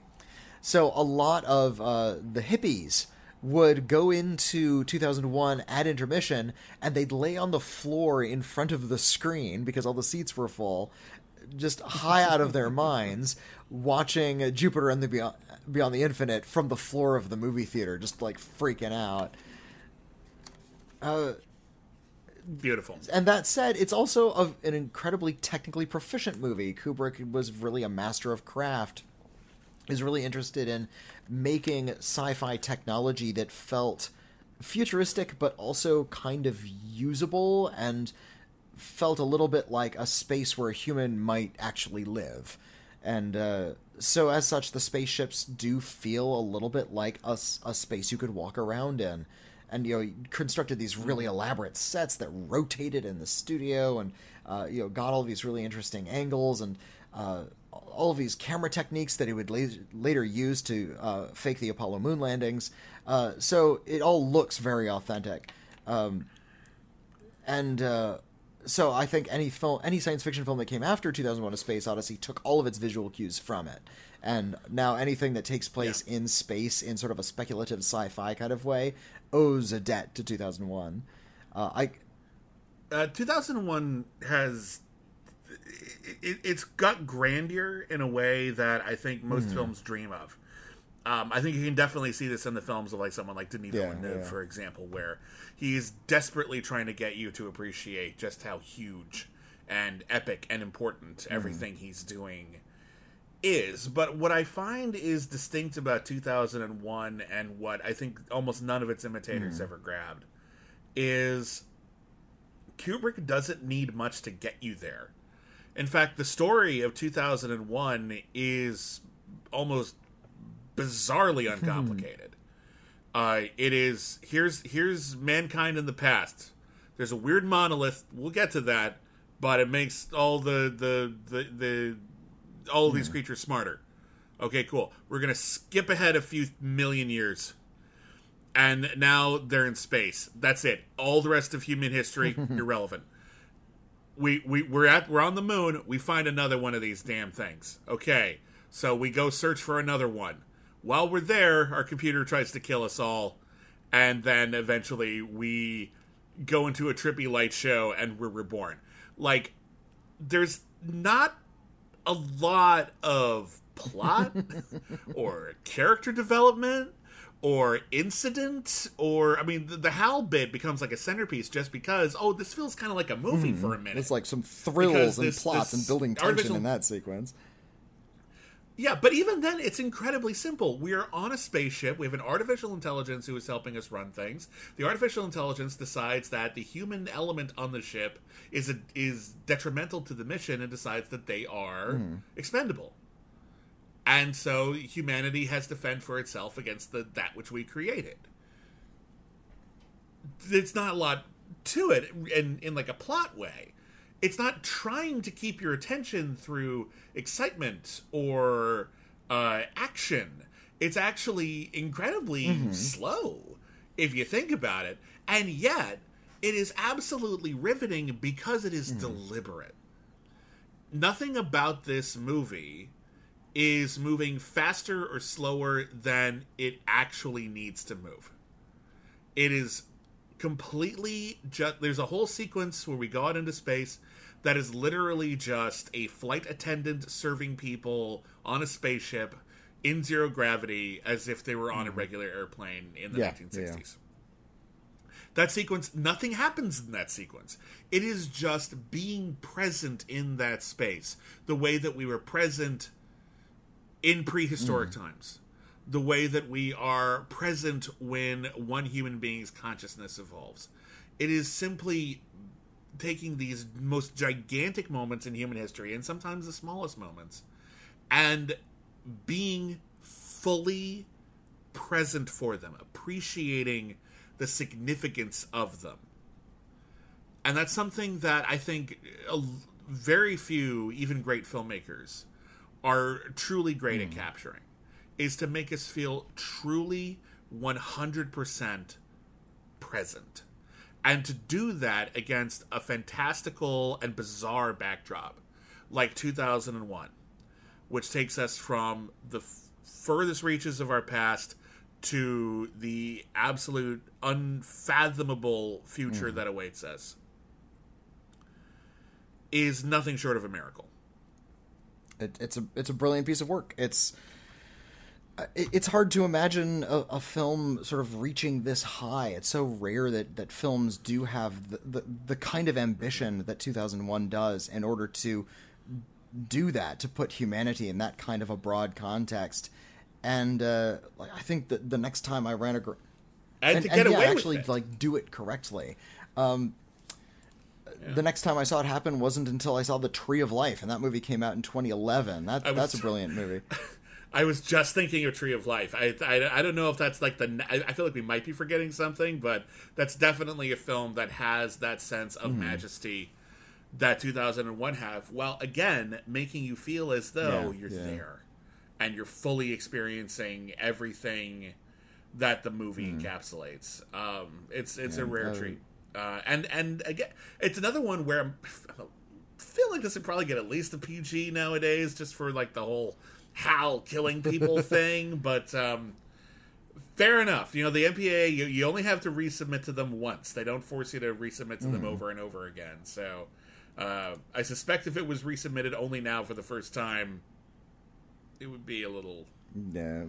It would be a little harsher. But it's a little harsh, but I'd still let a kid. I'd let my son watch this. And my son is only 7, but he could take it. It's the scary stuff is a little oblique. Yeah, I think it's like, okay, a monkey hits another monkey with a bone, and that's kind of it. Okay, I mean, yes, it's just funny to reduce 2001 to that for a second, but yeah, it's true. I remember there's a joke in Mystery Science Theater in Cave Dwellers, which is a movie about cavemen, and the robots yell. Everybody, like, there's a big ruckus with all of the cavemen, and Crow yells out, "Hey guys, there's a monolith outside. Everybody's evolving." Grog threw a bone into the air, and it turned into a spaceship. I remember it well. Well, in any case, that is it for our Iron List for the best live-action G-rated movies. Once again, our lists, and I'm going to put them in the order in which we had them, but again, the order is irrelevant except the number one is our number one. Whitney's list was comprised of The Wizard of Oz. It's a mad, mad, mad, mad world. What's Up, Doc? The original Planet of the Apes, Babette's Feast, the original Robert Wise version of The Haunting, A Hard Day's Night, City Lights, The Day the Earth Stood Still, and 2001: A Space Odyssey. My list, which again I used different criteria, and I limited myself to films that were rated G after the creation of the MPAA, were created after the creation of the MPAA. So, one of the reasons why they're radically different lists. Because it's not like I'm saying 2001: A Space Odyssey is one of the best movies ever made, damn it.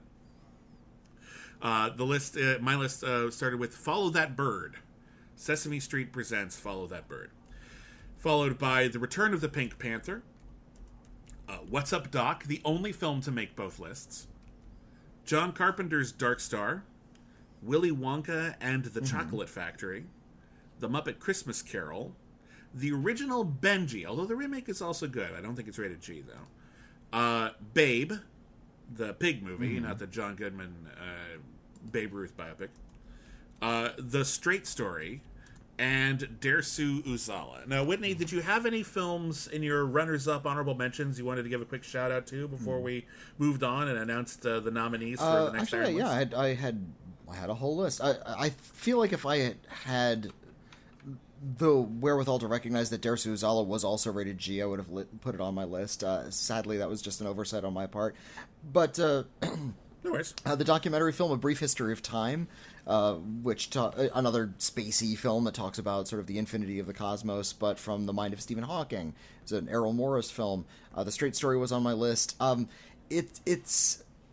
There was a time when like gigantic, junky Hollywood historical epics were being made, and they were all rated G. So I also included Cleopatra and Ben-Hur on my list. I like both of those movies. The Sound of Music is a really wonderful musical. Destroy All Monsters, the greatest Godzilla movie, was rated G. Abbott and Costello Meet Frankenstein, another horror comedy movie. That one's rated G. I feel like it was redundant to include The War of the Worlds after talking about The Day the Earth Stood Still. Day the Earth Stood Still is a much better movie. War of the Worlds is a lot of fun, too, though. Fiddler on the... You're talking about the original... the George Pal, the 1953 version. Not the Spielberg. No, not the Spielberg one. Fiddler on the Roof is rated G. It's a film we talked about recently on a different podcast. The 1995 version of A Little Princess by Alfonso Cuarón is a really sweet picture.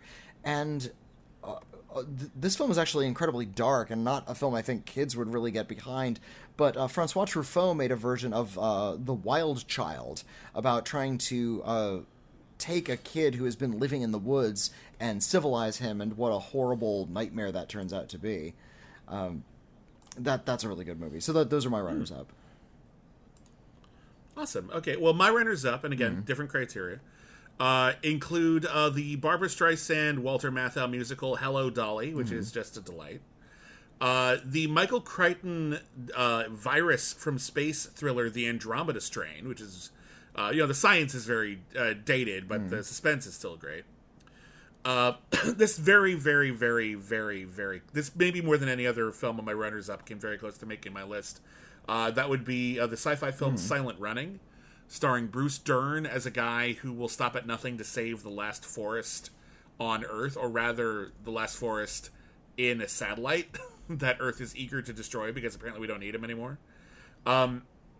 There's a couple of films that would have made my list, I think, if I'd seen them more recently and I didn't have a chance to revisit them, so I couldn't say with confidence that they held up. One of which was Alfonso Cuarón's A Little Princess, a movie that I know is wonderful, but I just haven't seen in like over 15 years. So I didn't feel like I could confidently talk about it in depth and fully support my case. But it is I remember it being a wonderful movie. Another example is the 1970s version of The Little Prince. Okay. Which features, amongst others, Gene Wilder and Bob Fosse and a lot of really wonderful people in it. The original Jodie Foster version of Freaky Friday is a wonderfully charming movie. That's one I haven't seen since I was a kid, but I remember really liking it. Yeah. That's another one I haven't seen in a bit, so I felt like Runners Up is a good place for it. Maybe if I'd seen it more recently, it might have made my list. A really wonderful and surprisingly not schmaltzy Christmas movie called Prancer. Oh, I never saw Prancer. About a little girl who thinks that she... Prancer's really good. It's about a little girl who thinks... who is at the point now, do I believe in Christmas? Do I believe in Santa Claus? And she finds a reindeer in her small town and thinks that it's literally Prancer. And she's got to convince her dad, played by Sam Elliott, to believe too. It's really good. Homeward Bound: The Incredible Journey, the 1990s version, is really another one I haven't seen. The 1990s version of The Secret Garden is very good as well. Here's a one where the movie itself is just okay. The main performance is so unbelievably good that it also was like, if I had like a top 12, this would have been in the 12. The live-action 101 Dalmatians. Okay. The movie itself, it's just a cute little family film. Glenn Close should have been nominated for an Oscar, and maybe she should have won. She is so unbelievably amazing in that movie that it's almost you have to overlook every other flaw that the film has, because she's just that good. And the sequel is even stupider, and it's trying harder to undermine her performance, but she's still that good. Like, she's really fantastic in it. I also give a little credit to a very underrated family film, Herbie Fully Loaded. A couple of the Herbie movies could have made the list, but this is actually the one that I actually think is maybe the best film in a lot of ways. Here's an ironic choice, but I think it is so oddly particular that you almost have to admit that the Oogie Loves and the Big Balloon Adventure deserves some credit for being, at the very least, deeply strange. It is that. It is that. And then lastly, definitely deeply strange. And then lastly, the last one I'll pick, and this is another one that came very, very close to making it, is a documentary from Werner Herzog called Cave of Forgotten Dreams. Which I missed that one. I haven't seen that one either. It's not my favorite, but it's very, very good. And it is about Werner Herzog making a thing about cave paintings, and like it's in the most Herzogian kind of way. He's like, oh, here are these cave paintings. And they're very interesting and they're very old. And Werner Herzog goes, yes, but do they dream? And the guy's like, I don't know, sure. Like, people don't even know what to do with Herzog anyway. I love that, but it's a really good documentary. So anyway, those are our runners-up. Those were our picks. Thank you, everybody, for listening to yet another deeply epic episode of the Iron List. Next time on the Iron List, everyone on the critically acclaimed Patreon, that's patreon.com/critically acclaimed network, has the opportunity to vote for our next topic. And our next topic could be any one of the following 5 things. So please head on over and vote with your head, vote with your heart. Just vote, damn it. All right, the options are the best teen comedies ever, the most 1980s movies of the 1980s. We've already done the 90s. Why not the 80s? Here's an interesting one, and I want to make it very, very clear that there will be a stipulation that werewolves are not allowed here because it's too easy. The best animal transformation movies. These are movies in which a person is turned into an animal, but not a werewolf. Not a werewolf. That's a different thing. That's a different subgenre. This would be more along the lines of stuff like the Shaggy Dog, that kind of vibe, or any other variation we can think of. But as long as they're turned into an animal, it counts. But not a werewolf, because that's a fictional creature. We're talking about an animal. Okay, next up. The best YA movies that were based on young adult literature. And then lastly, you could pick, for us to continue our ongoing series based on the alphabet, the best movies that just happen to begin with the letter F. We're already up to the letter F. We've done...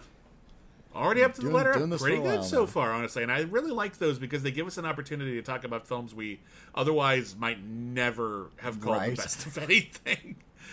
So it's always really fun to explore. So those are your options.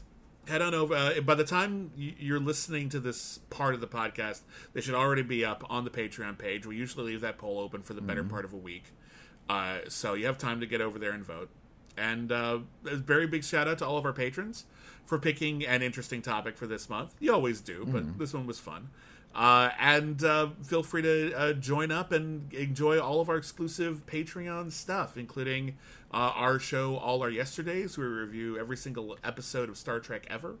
Only the Best, where we review every single film ever nominated for Best Picture. And also, as of the most recent months, every single film ever nominated for Best International Feature. We do commentary tracks. We just released one for All That Jazz, all speaking of Bob Fosse.